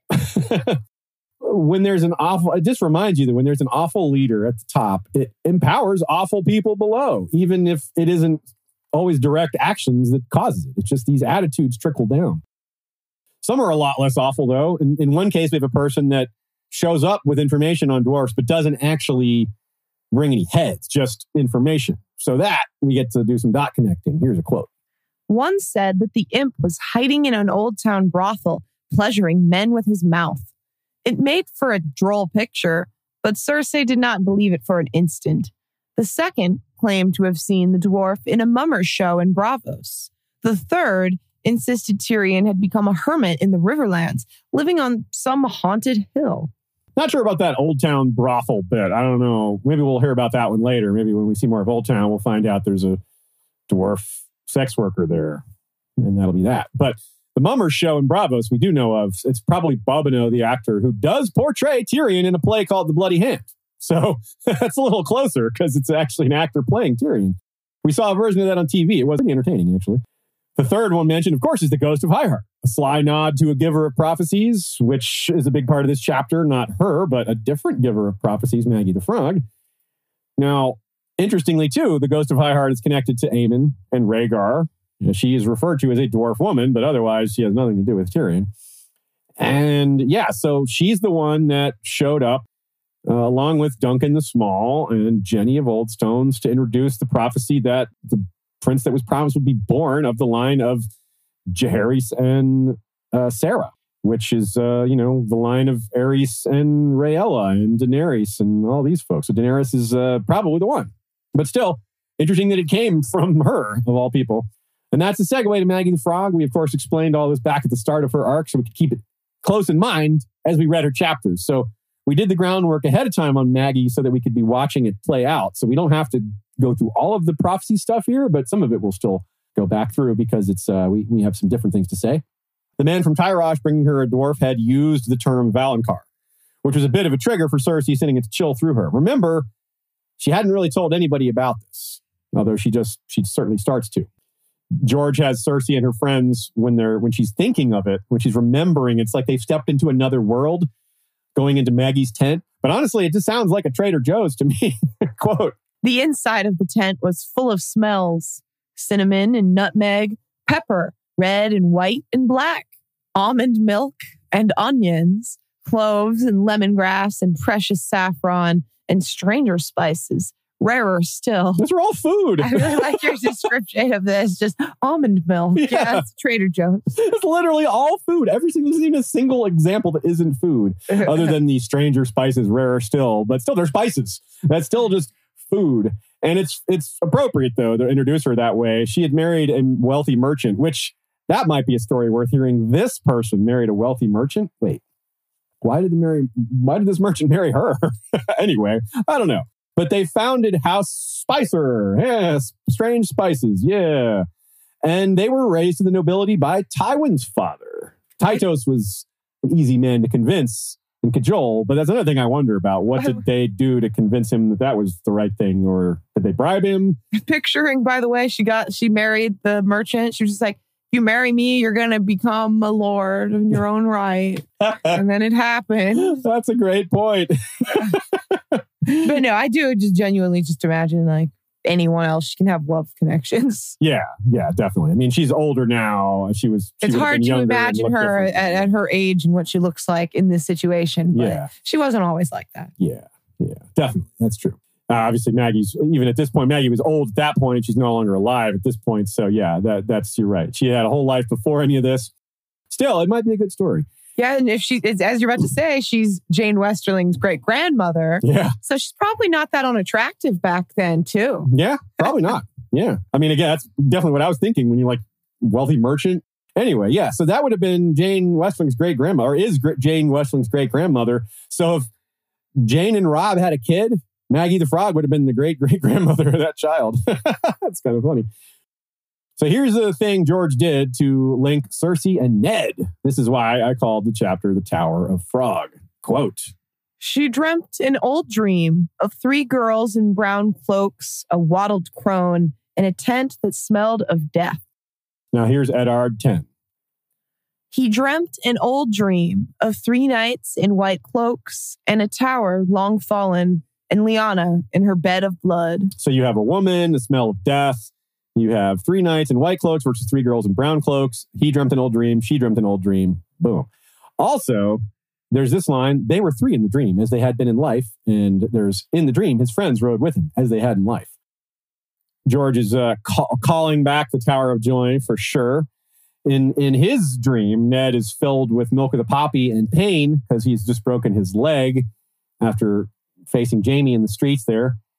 Cersei, on the other hand, has just tasted the salt of Marjorie's tears when delivering the news to Loras. So this is a very different trigger for these thoughts. We're going to have another dream with similar language when we get to Varamir's chapter. And maybe again sometime. Not yet, but maybe George will do this again in The Winds of Winter or The Dream of Spring. So we'll have something to keep an eye out for. So she does finally bring up the prophecy to other people, meaning to people who are in a sense of getting help from it. She's already mentioned it to Taena. But Pycelle and Qyburn bringing up, this is another level. Whether she can change the result is what she wants to know. And this theme comes up again, just as we expect the Archmaesters of the Citadel to be unhelpful, if not somewhat hostile or denigrating the prophecy, with, of course, a few exceptions like Marwyn and Aemon, etc. Well, Aemon's not an Archmaester, but still, same point. Here, it's similarly reflected, where Qyburn's like, is more engaging with the topic, where Pycelle is like, And it's interesting that Cersei dismisses Pycelle's advice, even though Pycelle is right. Should her morrow should have been foretold? Qyburn's like, should we know our future? And Cersei's like, well, that's not very helpful. And she's right. Like, that's not helpful. It's too late. Like, she already knows. But it is a good point. Maybe it would have been more tactful to say that some other time. But yes, I think Cersei would have to agree that knowing is not helping her life and making it any better, unless she can stop it, which she's still open to the possibility of, which Qyburn says, yes, you can do. You have to kill her. And of course, by her, he means Marjorie. But we're all very, very doubtful that it's a sure thing that Marjorie is the younger, more beautiful queen. And this is also an interesting route. Qyburn at first tries to discredit it. He's like, okay, well, first of all, let's just gently propose to Cersei that maybe this isn't something to worry about. But Cersei gives a pretty good breakdown and says, look, no, Maggie's predictions were too precise to be generic fortune teller con artistry, right? That's certainly a thing. For example, the line, a younger, more beautiful queen will come to replace you. Well, yeah, of course. There's going to be more queens in the future and you're going to get older and eventually, but beauty is subjective, but still the point is the same thing. There will be people who find this person more beautiful than you. But of course that's going to happen. There's always going to be another queen who comes along and some of them are going to be beautiful, but they're all going to be younger. But knowing that she's going to have 3 children and knowing that that Robert's going to have 16, that's awfully precise. And it seems to be completely accurate too. So Nina thinks the younger, more beautiful queen is going to be Arianne because she thinks Arianne's going to marry young Griff. And young Griff will be the one that pushes Cersei aside to cast the Lannisters out of power, so to speak. I do agree with that much. So that does fit. I still think it could be Daenerys that the prophecy is referring to, but I'm not married to that. I think Arianne is a totally cromulent possibility. I just want to take a moment. This is a good time here for me to mention the people in the chat, like Dornish Dame and Noga F were pointing out the ways that Cersei could have broke this prophecy. Like if she'd just taken moon tea to prevent and end any third pregnancy she could have ever had. Oh, wow. Or if she had just made a point to try to have the 4th child. Oh, yeah. Et cetera. You wonder if she just doesn't think she could have a 4th child because of it. But you got to think she definitely could have kept herself from having a 3rd. She was worried about having a 4th too. She acted as if it was, she still told Lancel not to, finish inside her and all that. So maybe she should have let him. So actually, I need a 4th kid. So here's another point about prophecy. This is directly from George and his thoughts on prophecy. This is pretty illuminating, actually. It gets us to maybe the way George approaches prophecy as a theme throughout the books. Here's the question asked of him. Surely the plot is very unpredictable despite all the prophecies you give to help us. Prophecies are, a double-edged sword. You have to handle them very carefully. I mean, they can add depth and interest to a book, but you don't want to be too literal or too easy. In the Wars of the Roses that you mentioned, there was one lord who had been prophesied that he would die beneath the walls of a certain castle, and he was superstitious at that sort of walls, so he never came anywhere near that castle. He stayed thousands of leagues away from that particular castle because of the prophecy. However, he was killed in the first battle of St. Paul de Vence, and when they found him dead, he was outside of an inn whose sign was the picture of that castle. So, that's the way prophecies come true in unexpected ways. The more you try to avoid them, the more you are making them true, and I make a little fun with that. Yeah, she's casting herself down. She's making the prophecy come true by going after Margaery in such dangerous ways. The younger, more beautiful queen will come to cast you down and take all you hold dear or whatever. She's making this happen by plotting against Margaery in ways that harm herself. Yeah. But if we look at George's words, try to apply it to the entire series. Well, one of my favorite theories is the one about Euron being awakened by Bloodraven as a possible green seer, as a possible savior of the world. Whereas Euron might be the one that causes the others to be free into the world again. Not the one who awoke them up. Obviously, they're already awake, but meaning the one who brings down the wall. So wouldn't that be the ultimate of all these different prophecies that are self-fulfilled? By trying to prevent a prophecy from happening, you cause it to happen. Well, if Bloodraven was out there trying to prevent the return of the others or trying to stop the next long night, he may have caused it by awakening Euron in this way. So obviously that's something that we can't be super confident on as a theory, but I think it's strong and worth considering, and we'll keep an eye out for more evidence for it later. So one thing that happens to people, this is something I understand pretty well from my own experience in life, which is that I used to be a former poker player professionally. And what Cersei's doing here is very much akin to what a gambler on a hot streak does. Someone that's running good. They're having a lot of luck in a row, which happens. And she feels like she's running good here. She's got Dragonstone and Loras and all these things are working out for her. And I feel like that's part of this high she's on that makes her think that she can go after Margaery in this way with this whole Osney plan, which obviously as we'll see in the next chapter, falls apart spectacularly. Not only is this a bad gamble, but the game is rigged, right? She's got informers like Taina, working against her most likely. Certainly the Tyrells are cleverer than she's given them credit for. We may have Varys in the walls along with Taina. So, yeah, Cersei, not as clever as she thinks she is, just like a lot of gamblers on hot streaks. An interesting mention of the pyromancer asking for any eggs that they find at Dragonstone. An interesting consideration given Aemon's dreams just now. Although I'm not sure that's connected, it certainly does. It's at least worth mentioning.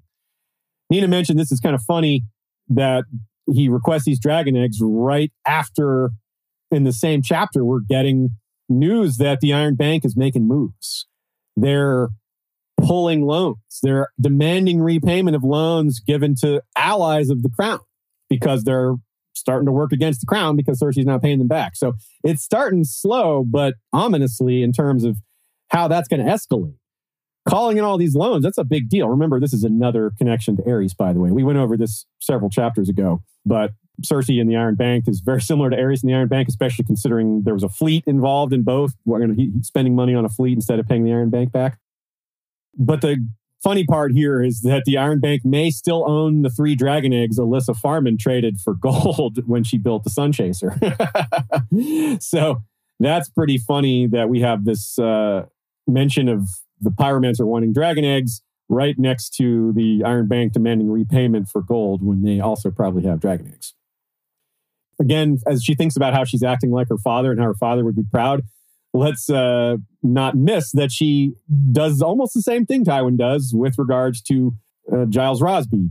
In Tywin's case, it was Gregor Clegane, where he just yelled at Pycelle and is like, I don't care, save his life. I don't care how close to death he is. I demand that you save him. And that's what Cersei's doing with Giles Rosby. She's like, you will save Giles Rosby or else. Like, wait, he's literally coughing up pieces of lung. What is he supposed to do? But Cersei's concern here is Garth the Gross, the one who was going to be Master of Coin before Cersei quickly replaced that notion with Giles Rosby on the fly. Well, now Giles Rosby is no longer an option. And so here comes the possibility of Garth the Gross again. We also see that Margaery is playing some new game from Volantis with her cousins. This might be Syvass. And that's interesting because we're about to see Syvass more up and close in The Princess and the Tower. I don't think we've heard of Syvass in King's Landing before, but it is established in Dorne because we know that Myrcella's been playing it with Trystane. Maybe Margaery can have a game against Arianne or with young Griff. Joe notes that Loras's injuries sound very similar to Aerys Oakheart's, minus the chopped off head and the boiling oil. But the way he took crossbow bolts was almost identical. 2 crossbow bolts, one in thigh, one in shoulder. That's really similar. We've seen evidence that Margaery is maybe sharper than she's seemed at certain points. She commands Cersei to give the full story of Loras. Commands. And Cersei's like, commands, huh? I'll let that pass. But it could just be a bit of venting on Margaery's part. But on the other hand, she senses Cersei is eager to give these details. So it's like an opportunity to get a leg up on Cersei in their back and forth here. Maybe it's a little both. It's interesting how Cersei is, again, a little bit like Robert, talking about how ruling is just like, that's the one thing Robert was right about, is that ruling is blah, blah, blah. It's really tedious. She, again, compares herself to Robert when she sees Jalal Barjo and thinks about how she's just putting him off like Robert did. And it's like, next year. And of course, it's funny that we get Jalal Barjo mentioned this chapter. It's 3 chapters in a row with Summer Islanders. All right. I think that the Warrior Sons, of course, piling on and on. They just keep growing in presence. And as we said, some time has passed here. So a notable difference here. We've seen about 100 knights turning up, joining the ranks. And Cersei has issues here, a couple of issues here.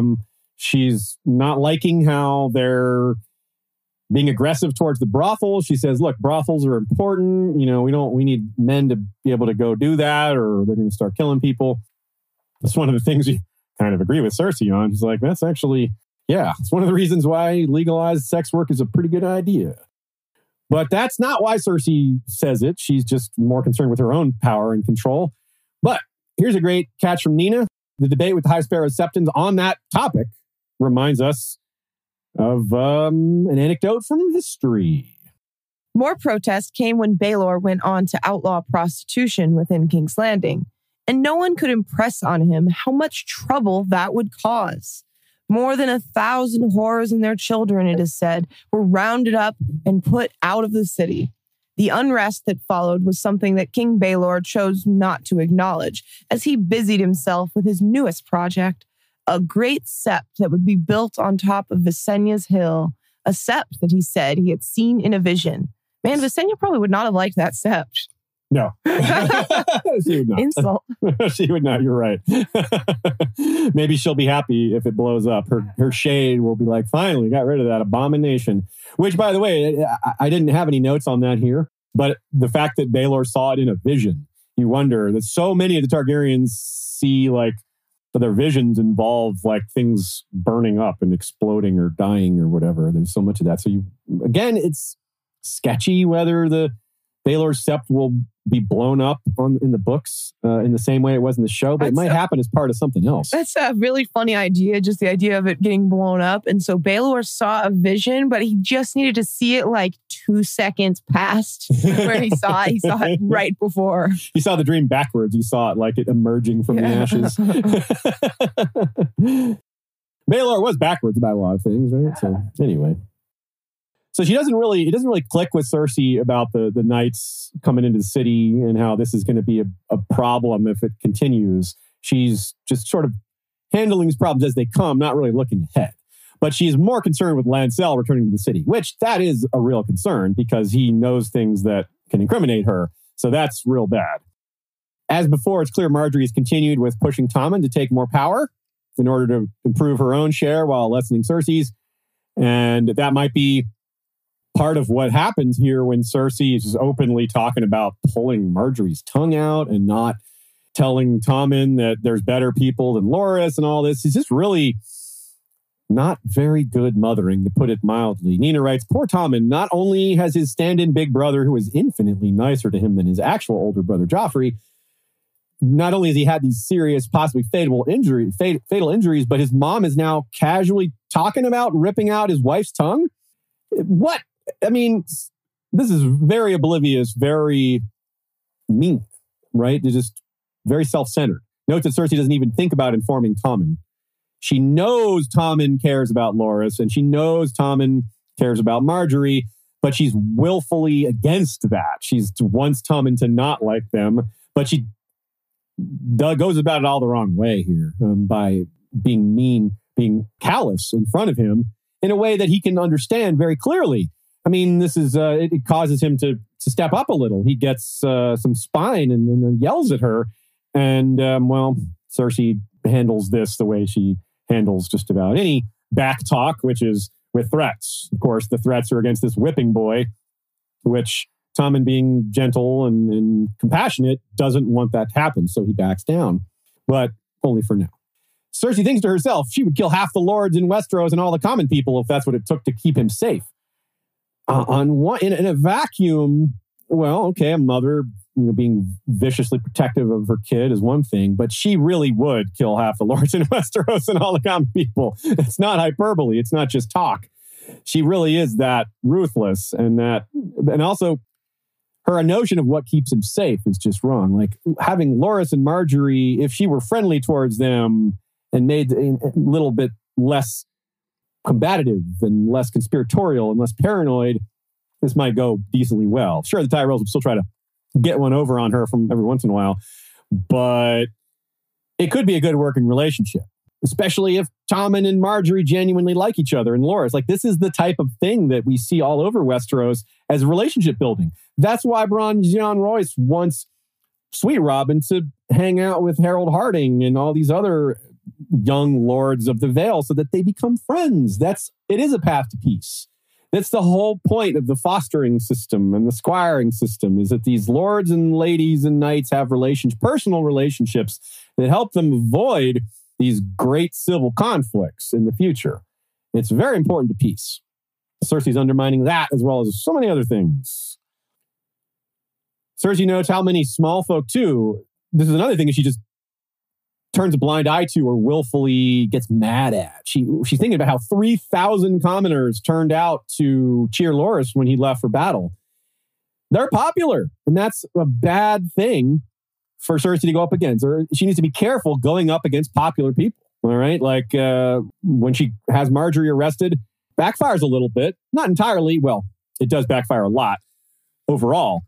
But part of the backfiring is her popularity, and the commoners, they're not happy with Marjorie's arrest. They like her. They like the Tyrells. They, food, spending time with them. They have a good reputation amongst the commoners, so it's tough to go up against that. So the other two girls in Cersei's dream, let's go back to Maggie the Frog for a second and talk about that.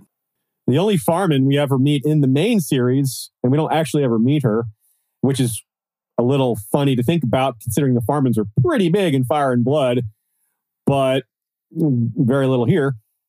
And interestingly, Cersei's actually kind of humble about Jane Farman. She says she was the wise one of the group who fled the tent and didn't have her fortune read. And it was like, yeah, that girl's got 12 kids. She's living on Fair Isle. Yeah, she was the smart one. Not often Cersei admits a mistake. It's actually kind of noteworthy that that piece of humility, even though it's internal, she would never share that with other people. But hey, it is there. I wonder, too, if that's ominous as well for maybe Jane Farman won't have such a great life after all. Fair Isle has historically had lots of trouble with the Ironborn. They're perhaps lucky that Euron went for the shields and just skipped the West entirely. Still, and to me, that suggests that maybe the West is part of his plans for another reason. Maybe we're going to see Euron and Cersei team up later. Who knows? Who knows? Nina wants to remind us to be sure to know that Cersei definitely murdered Melara. She's the one who pushed her in the well. There's evidence in A Feast for Crows and A Dance with Dragons. There's some evidence here. Maggie specifically refers to Melara's death as she, that is Cersei herself. There's no one else in the room. She's speaking to Melara and says, your death is here. Can you smell her? Or she is here with you. Something like that. And it's not Maggie. Maggie does not kill Melara. Not that we know of. So I seriously doubt Maggie pushed her down in the well. So yeah, so Cersei did that almost certainly, 99.9%. And she did it in part to stop the prophecy from being spoken of. Remember, that was something she sort of believed that if we don't speak of it, it won't come true. And, well, no better way to make sure she doesn't speak of it than to kill her. And then she's the only one that can speak of it. And if she keeps quiet, then hey, it's all there. But clearly that wasn't true. Clearly she's never spoken of it and it's coming true anyway. Redwine, before Loras shows up at Dragonstone to assault the castle, they were working on tunneling below the walls of Dragonstone. But I wonder if that's going to tie into tunneling and mining at Dragonstone with regards to obsidian later or something else. I don't know. And I'm just curious about, in general, what's below. Dragonstone tunnels and stuff like that. We've seen Stannis and Melisandre go into some of those places and wander about inside the hot places below the castle. It's very, very interesting and very below the radar. I wonder if Dany will go down there when she eventually takes the castle, assuming that's how it goes. Cersei mentions that Jaime was into dogs as a boy. When he was really young, all he cared about was knights and swords and dogs or something like that. And we don't really see that dog thing anymore. So I wonder, it's just a small character note that I had forgotten about or never taken note of before. I wonder if it's probably nothing, but Archmaester Rennie says, quotes Cersei and says, they peck at you like a murder of crows. Again, in Cersei's chapter, we have a reference to the title of the book. So, but in both Euron's and Cersei's chapters, I think we've perhaps seen it the most said out loud. Of course, we've seen Feast for Crows out in the world, especially in like Brienne's chapters, which we get to tour all the death and devastation. But it's more outright stated here. Bran Winslow says, can we give Moonboy his props, by the way, for coining the name High Sparrow? I had totally forgotten that. I had let that slip my mind too. That is pretty cool. Moonboy doing his thing. That's a good nickname, the High Sparrow. I mean, they are the sparrows. The High Sparrow. It does fit very nicely. We needed Moonboy in the TV show. All right. Last but definitely not least, another really, really big chapter. Some people's favorite or most meaningful, impactful moment of the entire book. Here, Brienne 7. Devils at the Crossroads, aka the one with no chance, no choice. Could I have called this one the one where Biter gets cheeky? Yes. Should I have? It's up for debate. I call them devils because they were loosed from the flames. It's not just because they're awful people. That part fits pretty well and needs little description. Of course, not literally loosed from the flames. Well, maybe literally loosed from the flames. Yeah, they were trapped in a burning cart with bars on it they couldn't get away from, and Arya tossed them an axe. Fittingly, Rourke dies here wielding an axe. Probably not the same axe, but that would be interesting. And I wonder if Arya is ever going to learn about any of this, about what happened to Rourke and Biter and the fact that Brienne killed them. If Arya and Brienne ever hang out, maybe that story comes up. I don't know.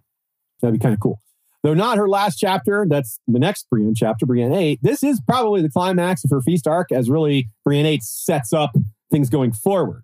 This sort of ends her traipsing about the Riverlands looking for Sansa. She's going to be interrupted by more pressing matters going forward. Although I'm sure she still wants to find Sansa and Arya, she'll have Stoneheart to deal with. It's the ultimate for so many themes, this chapter is, that have been so prevalent throughout, not just her chapters, but particularly her chapters.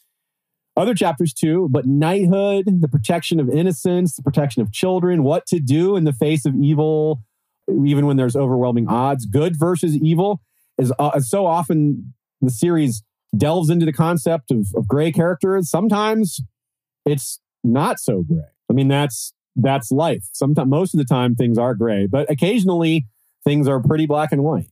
Life is like that, right? Nothing is always the same.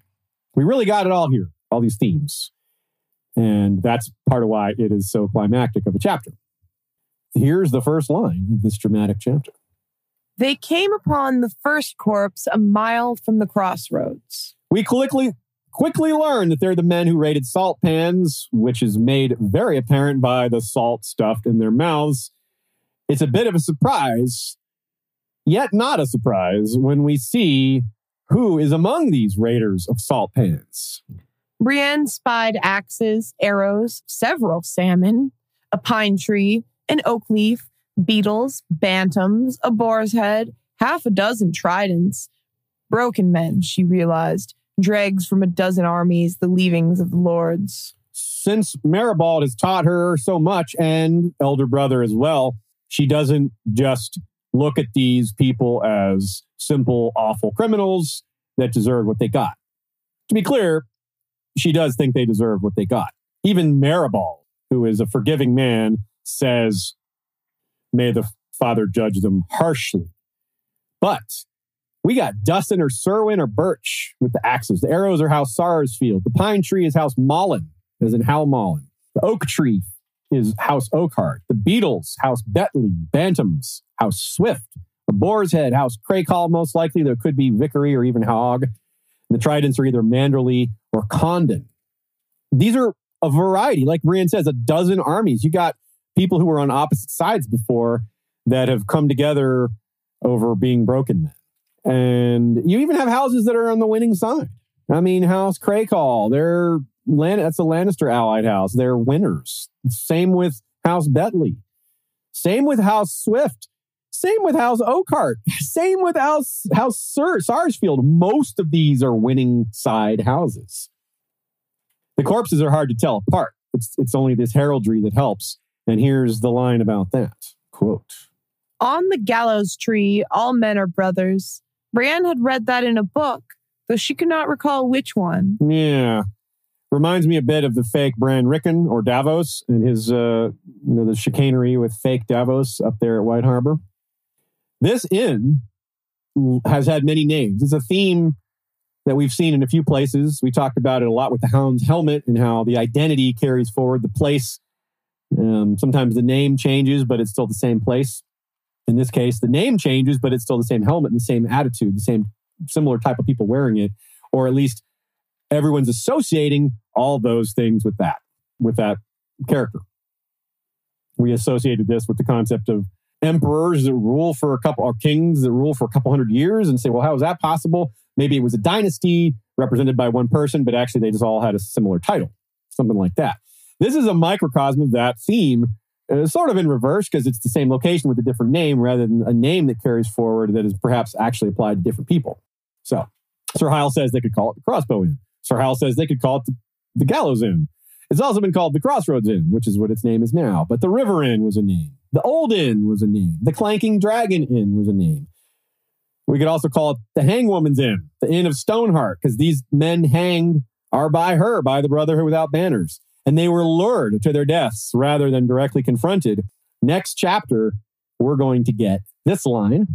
Guest right don't mean so much as it used to, said the girl.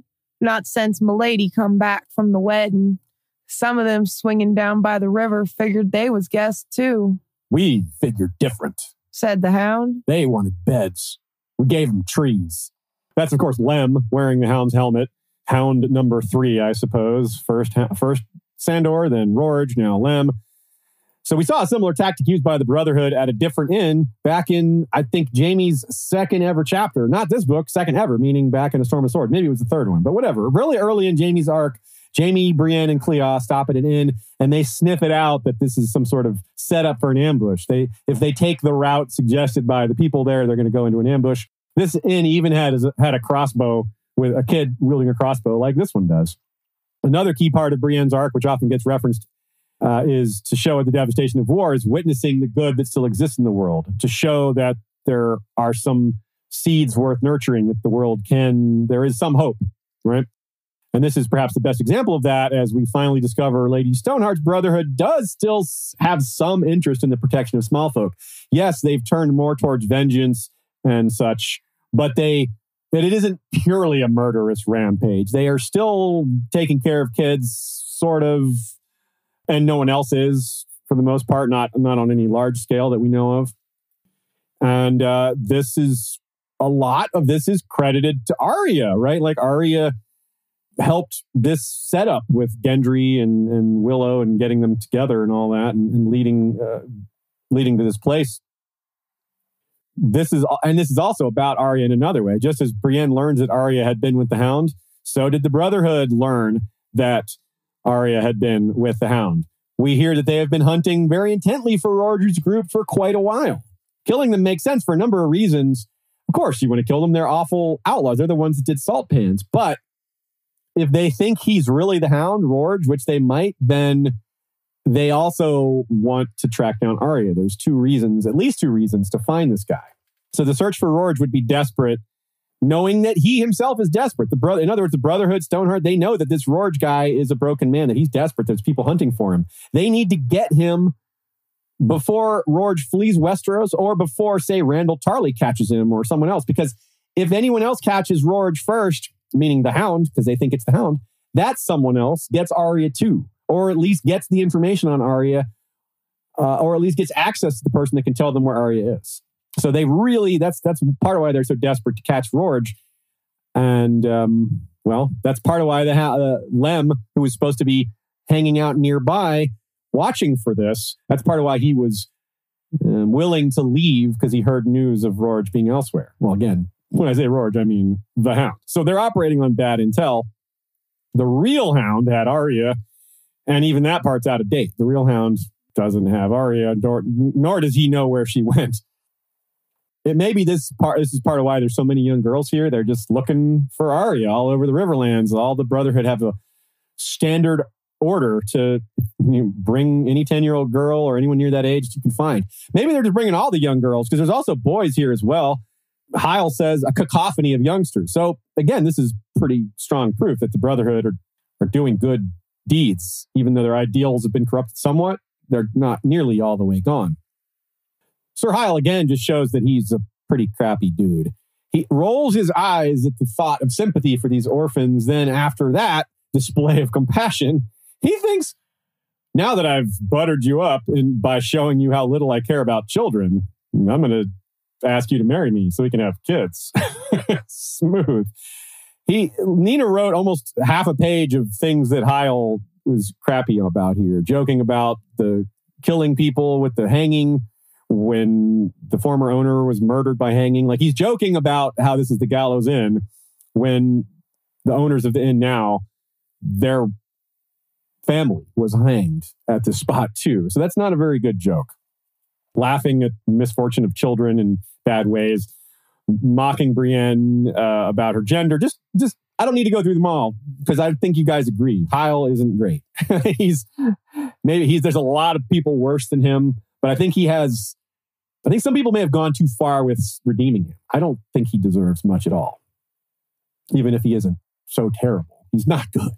So 2 of the girls may not have been brought here by the Brotherhood at all. Rather, like I said, it belonged to their family. Willow and Jane Heddle are relatives of that woman hanged by Tywin. Remember, Masha Heddle was the one who ran the inn when Catelyn arrested Tyrion, and Tywin, being Tywin, blamed Masha for that. And that seems fair. Here is a quote. "I never dreamed that keeping an inn could be so deadly dangerous." It is being common board that is dangerous when the great lords play their Game of Thrones. That seminal line again. What if you're looking for a line that defines the series? Well, you can't. No line defines this series, but this is a really good one. If you had to pick one, you could do a lot worse than that one. Marivald knows the history of this place as well. Not only does he know things like that, truths like that, here's what he knows about the inn. Quote, "Later, it passed to a crippled knight named Long John Heddle, who took up ironworking when he grew too old to fight. He forged a new sign for the yard, a 3-headed dragon of black iron that he hung from a wooden post." The Heddle family also shows up in the Mystery Knight. Black Tom Heddle, who tried to help the rise of Daemon II Blackfyre, is a key participant. That connects nicely to the rest of the story of the inn.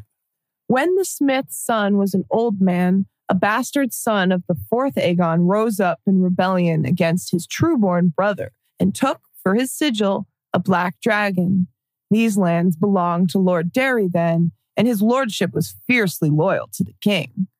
The sight of the black iron dragon made him wroth, so he cut down the post, hacked the sign into pieces, and cast them into the river. One of the dragon's heads washed up on the Quiet Isle many years later, though by that time it was red with rust. So black dragons are Blackfyres, red dragons are Targaryens. So a metaphor for the black dragons fleeing across the sea after they lost the first rebellion is referenced here. The dragon being cast into the river. That's the same concept. You cast into the sea, fleeing across the narrow sea, black dragon cast into the river. The armies of the Golden Company were almost literally washed up all over the Stormlands thanks to the storms, some of them far from their intended destinations. That has just happened, right? They've taken Griffin's Roost, they've taken Estermont and some other places. And, well, so the black dragon has washed ashore again, covered in the same red rust that makes it look like a red dragon, because Aegon is being sold to the realm as a red dragon when he's quite possibly a black dragon. So the Golden Company was originally founded by Bittersteel, a relative of the Black Dragons, the main organizer of black dragon activities, you could say. And now the Golden Company flies the flag of the red dragon, represented here by this red rusted dragon washing up ashore again, as the sign washed up ashore on the Quiet Isle.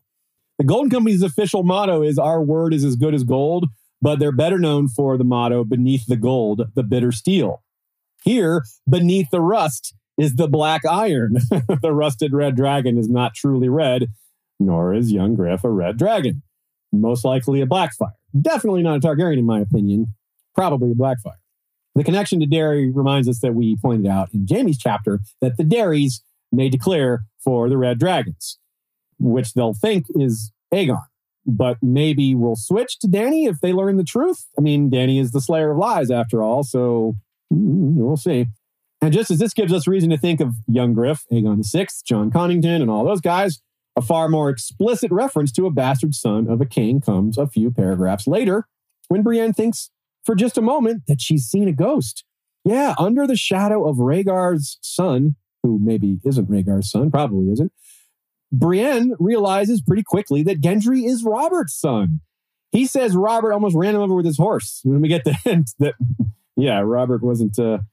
Brienne was curious if Gendry ever noticed the resemblance in himself to Robert, but Gendry doesn't seem to have at all, because by the time Gendry saw his father in person, not only was he about to run over him with his horse, which doesn't exactly engender goodwill, but Robert's looks had changed a lot by that point. He had become overweight, his hair wasn't as black as it was, his eyes probably weren't as bright, things like that. Yeah.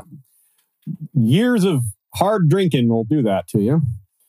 Brienne seems to be realizing as she's noticing that he's Robert's son, she immediately thinks of Joffrey and Tommen and Myrcella being bastards and is like, wait a minute, you're the son of King Robert. So, interrupt the lore. Interrupt the lore right at us. It's just as she's about to reveal this to him. Here come the brave companions showing up, 7 of them. I don't know. We don't get a chance to come back to this.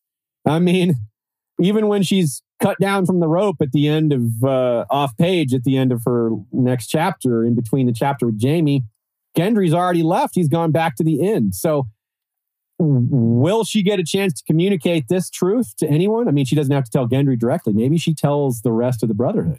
Maybe she already has, because we haven't been back to a Brienne chapter since she was hanged. We only see through Jaime's chapter that she's gotten away from the hanging, but that she's trying to lure Jaime off the road. So obviously that wasn't a ghost of Renly, but there are devils at the crossroads, as I said. Kojimo told Sam, if the 7 gods of Westeros denied their followers love, they're demons. Victarion hears tell of the knight Sir Harris Harlaw fighting 7 members of House Grimm, but 1 at a time. And here we go. It's a similar type of concept. 7, Brienne thought again, despairing. She had no chance against 7, she knew. No chance and no choice. Nina writes that Brienne stepping out into the rain to fight Rorge isn't just a supremely satisfying heroic moment, though it is. It's also emblematic of the most fundamental meaning of A Song of Ice and Fire. You don't do the right thing because it's easy, or because you know you'll win, or because you'll be rewarded for it. You do it because it's the right thing to do, right? Who was it that said everyone does their duty when there's no cost to it?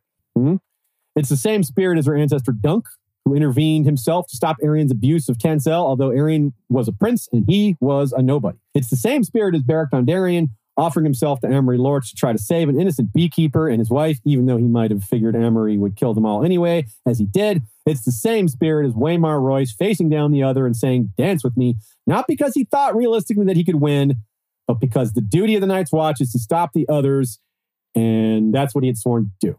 No chance and no choice is the true hero's mantra. The hero is the one who can sacrifice everything for himself or herself to save innocent people against evil, even if they know it's not going to work in whatever form it appears. This scene cements, if it hadn't been obvious already, Brienne's heroism in a situation where she could have easily done nothing, where she could have run away. It doesn't even enter her mind. She hasn't met these children before. She doesn't know them at all. She's probably never going to see them again, but they're children against killers, hardened killers. And that's, in her mind, there is really only one choice here.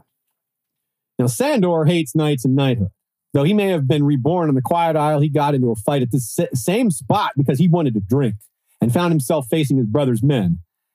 Brienne loves knighthood, and this is what a knight does, right? So compare the two. And Sandor had his fight because he's a, traumatized dude with little hope. He's a broken man. He wanted to get drunk. And then he ended up where he is now. Brienne is in the spot because she's being a brave hero. Let's unpack the conflict itself, right? 7 former brave companions ride up, which interrupts the lore. Gendry thinks it's the BWB returning because that's what was supposed to happen. And he's a member, so he knows what's going on. And this is, of course, one of their bases, so it makes sense to return there. But turns out it's not them. But it is men who say they're currently being chased by the Brotherhood. Bad luck to run from the Brotherhood and stop at one of the Brotherhood's bases then. But it's good luck for everyone else. Bad luck for them. So these are worse than Broken Men. They are desperate, but arguably they're even worse than Broken Men. Because Rorge and Biter and a lot of these guys, this is the kind of thing they were doing before they were desperate, right? They were awful guys before they turned outlaw, before they turned whatever they are now. And Brienne has dealt with these men before. She knows Rorge and Biter from being in their captivity at Harrenhal and captured outside of Harrenhal. Rorge was one of the men intent on raping her before Jaime jumped in with his talk about sapphires for her ransom, which is, of course, why Brienne whispers sapphires to him and when she kills him. And they, along with other bloody members, watched her fight in the bear pit. So this is at least the second time where they stand back to watch her fight. Last time, she had a tourney sword. This time she has Valyrian steel. As his rage takes over, which, let's be honest, it doesn't take much to get Rorge enraged, he yells a bunch of derogatory terms at her, which is pretty fitting, even though it's, wrong to do that sort of thing. It's fitting that he would do that. It's fitting that Brienne would defeat someone saying those kind of things. It's like a blow to the concept that women are lesser, and she defeats him despite all his useless words. And she uses the same tactics she used on Jaime, which she learned from Sir Goodwin, which she remembers during this fight. Like it was with Jaime, when the Mothers came upon them, they watched. People watching Brienne fight. So that's the third time, I guess, then. and of course, there's the tourney of Rainbow Guards. So other people watching her fight then. Yeah. So I think of in the show. Yeah. You remember in the show, her and Arya. Oh, yeah. It was a big, the whole scene. That's true. People watching Brienne fight is a thing. They're like, wow, she is really good. It's like you have to watch her to see it to be true, to believe it to be true. And then once you see it, you're like, yep, that's true. She is good. So then Biter shows up immediately when Rorge dies. Again, we point out how he looks like a hybrid of the Deep Ones with his white belly and his shaved head and pointed teeth, and eating someone doesn't exactly push that notion away. She hears other fighting on top of that, assumes Sir Hyle has joined in. Gendry probably has too, given that he's the one to kill Biter. And he, by doing so, reinforces this strange origin idea of having a foot-long, shiny tongue, And that turns out to be a sword, not a tongue. It's probably the same sword he was just finishing up in there. He forges it. And then, honestly, that's about as fast as a new sword ever gets used, right? He's like, like straight hot off the presses, this sword is like, wow, I'm going to go use this immediately. I wonder if that's meant to be a little bit symbolic. Like, it's a little Azor Ahai-ish, right? He's like, I pull it from the flames, dip it in the water, then dip it in Biter's flesh. Hopefully there's none of Biter's soul in that sword. Yikes. A lot we can take from this. The idea that there are some monsters, some evils that cannot be defeated, right? Of course, Biter was defeated, but the cultural significance of Biter being a thing, the reasons Biter exists are still there. The world can create more Biters the way it is right now. Brienne was right, though. That's a thing that Joe thinks is at work here, that George is saying. No chance, she said. But you can't do it alone. It's again, George often reinforces this point that heroes cannot fight alone. They need help. The heroes must be supported. They can be the leaders, they can be the symbols, they can be the centerpiece, but they can't do it alone. And Gendry, luckily, she wasn't entirely alone. Gendry saves her. Biter, of course, does severe injury to her, breaking her arm and chewing on her face, a sentence I don't enjoy saying. The damage to her cheek serves to make her and the Hound even more alike, right? As if they didn't have enough in common already. Messed up cheek, trauma, acting more like a knight than real knights, searching for Arya and Sansa, time on the Quiet Isle, confessing to Elder Brother, being extremely large. There's a lot of parallels between these two. Well, another thing, though, is Book Brienne looks even less like Gwendolyn Christie than she ever did. But hey, that's not a big deal. Willow, let's shout out Willow real quick. Even younger than Arya, but also forced to grow up really beyond her age, and has done so. Very much a leader amongst these children. Also willing to face down these outlaws with a crossbow that Joe points out might be heavier than she is, but she does it. So a little bit like Brienne too. Little Brienne, little Arya. Pretty cool. Glad to see she survives. Hopefully we see her again in good shape.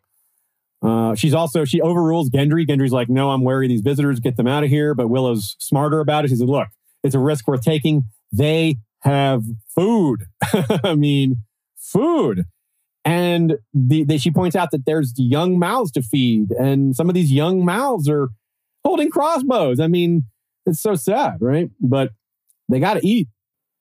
And Brienne also, when at the beginning of the chapter, she's thinking about what to do now. She's like, where do I go? She's got no idea where to look for Sansa and Arya, and she considers going south. She even considers taking Elder Brother's advice and going back home, but she just can't do it. She has to continue with her quest. It's too important to her. It matters to her more than seeing her father, even though that's a major pull. This is a bigger pull. As for Gendry, his mood is hardly surprising. His bitterness isn't surprising. He probably doesn't love guarding the kids. He doesn't seem to embrace that, although he certainly does his job. He does probably like having his forge. That's probably something good for him. It might be his happy place, at least his place where he's less upset. It's just maybe similar to Arya walking around town with her cart. It's therapeutic a bit. Gendry maybe has that same bit of self-therapy by hammering away on a sword. He might be upset about the loss of Arya still. We don't know how well he gets on with Lady Stoneheart. I mean, he seemed to respect Beric, but he's still committed to R'hllor, at least. He made a commitment, and I really wonder about his future. We have some hope that he'll come out of all this well, but the difference between books and show is pretty big with this plot, not just in general, but this plot specifically. I wonder about Gendry, but hopefully we get more of him in the Winds of Winter, and it's happy. Or at least not bad.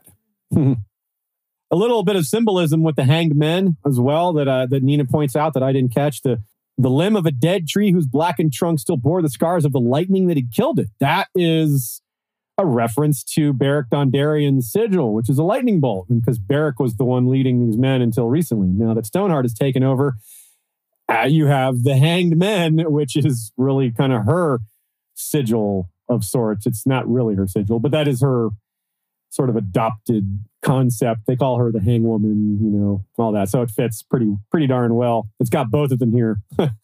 Beric has been struck down for good, but the mission of the Brotherhood is a little more violent now. Interestingly, Maribal got one thing probably wrong. He said that the Jaehaerys and Alysanne slept at the inn of the crossroads during their journeys, though the official royal progress indicates that Alysanne was sick and didn't actually come. Or not sick, sorry. Pregnant. Not fit to travel at that point. So it was probably just Jaehaerys, but whatever. Okay, I wanted to mention this little discussion we had in the chat. Yeah. Where you were talking about the rusted red dragon. It made me think about just how, they all have dragon blood, especially we were talking about how even more in this episode about how everyone has dragon blood, I think. Yeah. In terms of talking about Rhaelle and all that. But they all have dragon blood. And so I was just saying, I would love to see young Griff actually outed as a Blackfire and for Dany to still want him as her family. Oh, yeah. She has so little family. And then so Brandon Winslow brought up like a quote. He's like, he's still blood of my blood, which I love that idea. And then Dornish Dame also chimed in saying him being accepted would echo Aegon III making Gaiman Palehair his friend. Plus, it would be great if Aegon is Sarah and Illyrio's son relationship, since Sarah worked in a pillow house and Gaiman Palehair grew up, in a brothel. That's a great catch. I considered the Aegon 3 Gaiman Palehair bit, but never the background of the brothel connection there. That's really neat. But I like that a lot. I could see that happening. I think that the Gaiman Palehair thing is going to get played out by Tommen. Yeah. I think Tommen will be Gaiman Palehair, he has pale hair even, and that he's the whole thing with Gaiman Palehair was that it wasn't his fault that other people foisted him as a king when he was actually a bastard, and that's going to be for hopefully Tommen's fate, because hopefully Tommen isn't killed when none of this is his fault. Of course, Gaiman Palehair ends up poisoned because he's a food taster, and that could happen with Tommen as well. But in any case, either way, I agree that this could still happen, even if it doesn't happen in the way Gaiman Palehair does. Daenerys not killing Aegon makes a lot of sense. There's a lot of ways it makes sense for them to fight and for things to get very bloody. Like you can say there's clues for a lot of it, but they could have a terrible Dance of the Dragons type fight and then still come to terms. Yeah, and I think that maybe it's more likely that Cersei takes King's Landing back after the fall of Aegon, maybe because he's outed as not really Rhaegar's son or something, which would, if he's no longer in power, there would be less reason for conflict between Dany and him if he's already not on the throne. Yeah, that's maybe a good point. So, so that would perhaps make an alliance between them more possible. Yeah, Dany's still alone. She wants a family. Yeah, she does. And she has a couple of people out there. So that's a good point. Yeah, I could see that. It's a really good idea. Tree Girl points out that this is the second time Gendry saw Rorge threaten to rape a very young girl, because he was there when Rorge threatened to rape Arya too. So Gendry's really getting an education in how awful people are. Rorge is a bad lesson. Apparently Rorge is all talk, no rape, I guess. I don't know. No, he did. He raped a girl at Salt Pans at the very least. Yeah, well, I just mean about Willow and Oh, yeah, of course. Yeah. And Brienne also thinks what hopefully isn't foreshadowing. She looks at the inn and says, and thinks about all the awful things that have happened over the years to the people there and says, at least no one has burned it down. Well, hopefully it stays that way. But as we talked about with the Quiet Isle and the possibility of Euron getting a dragon and going all Aemond One Eye on the Riverlands, which is, if you forget, is what Aemond One Eye did was just fly around the Riverlands torching things. We brought that up as a possibility for Riverrun. We brought it up as a possibility for the Quiet Isle. And now here it is, a possibility for the inn at the Crossroads. Hopefully that doesn't happen, but I can't ignore the possible foreshadowing here. But maybe it's just another idle thought of, yeah, hopefully at least no one has burned it down.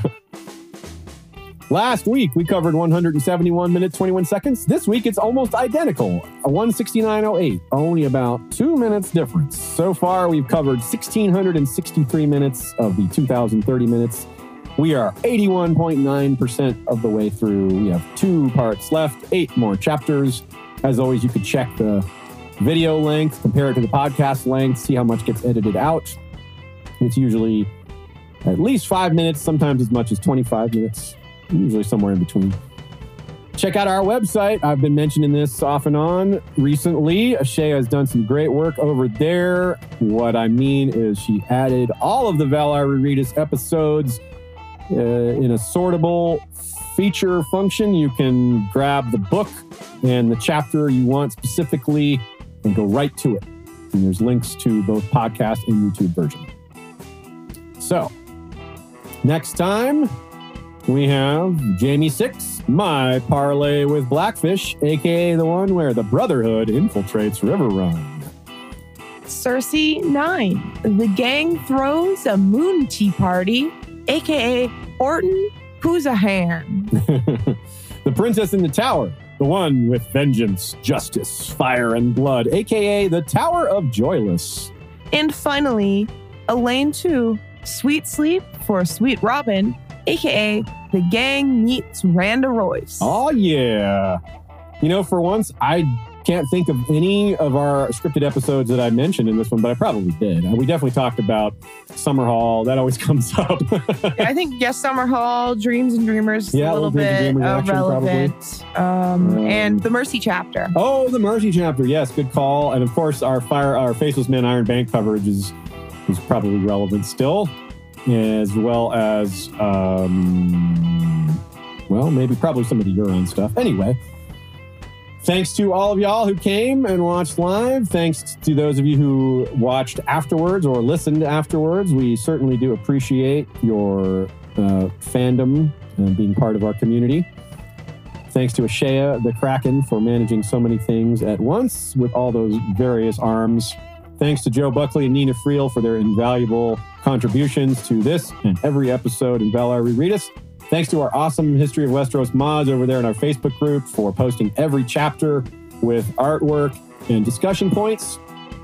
Thanks as well to our other discussion groups, Flick, and all y'all who provide such great takes over on Discord as well.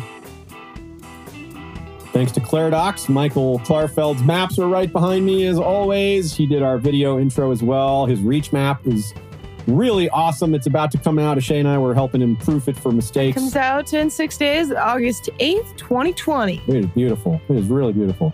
And it has, as always, his maps have these family trees and scenes of historical significance. Yeah. And there are a lot of, it's not uncommon, but the Reach families are a bit bigger.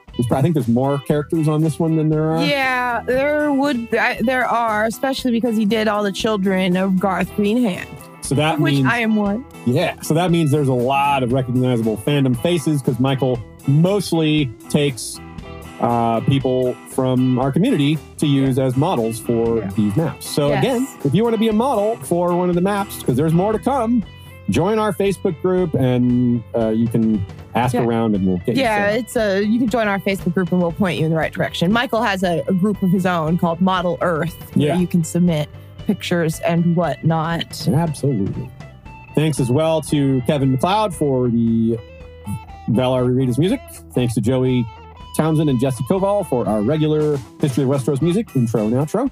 Thanks to our Bengineer for managing our sound quality offline. Thanks to the many patrons who support the show. You guys have been stalwart. Here we are in between show with the book, who knows how far away, and you guys are humming along right with us, and we love it. This is such a great community.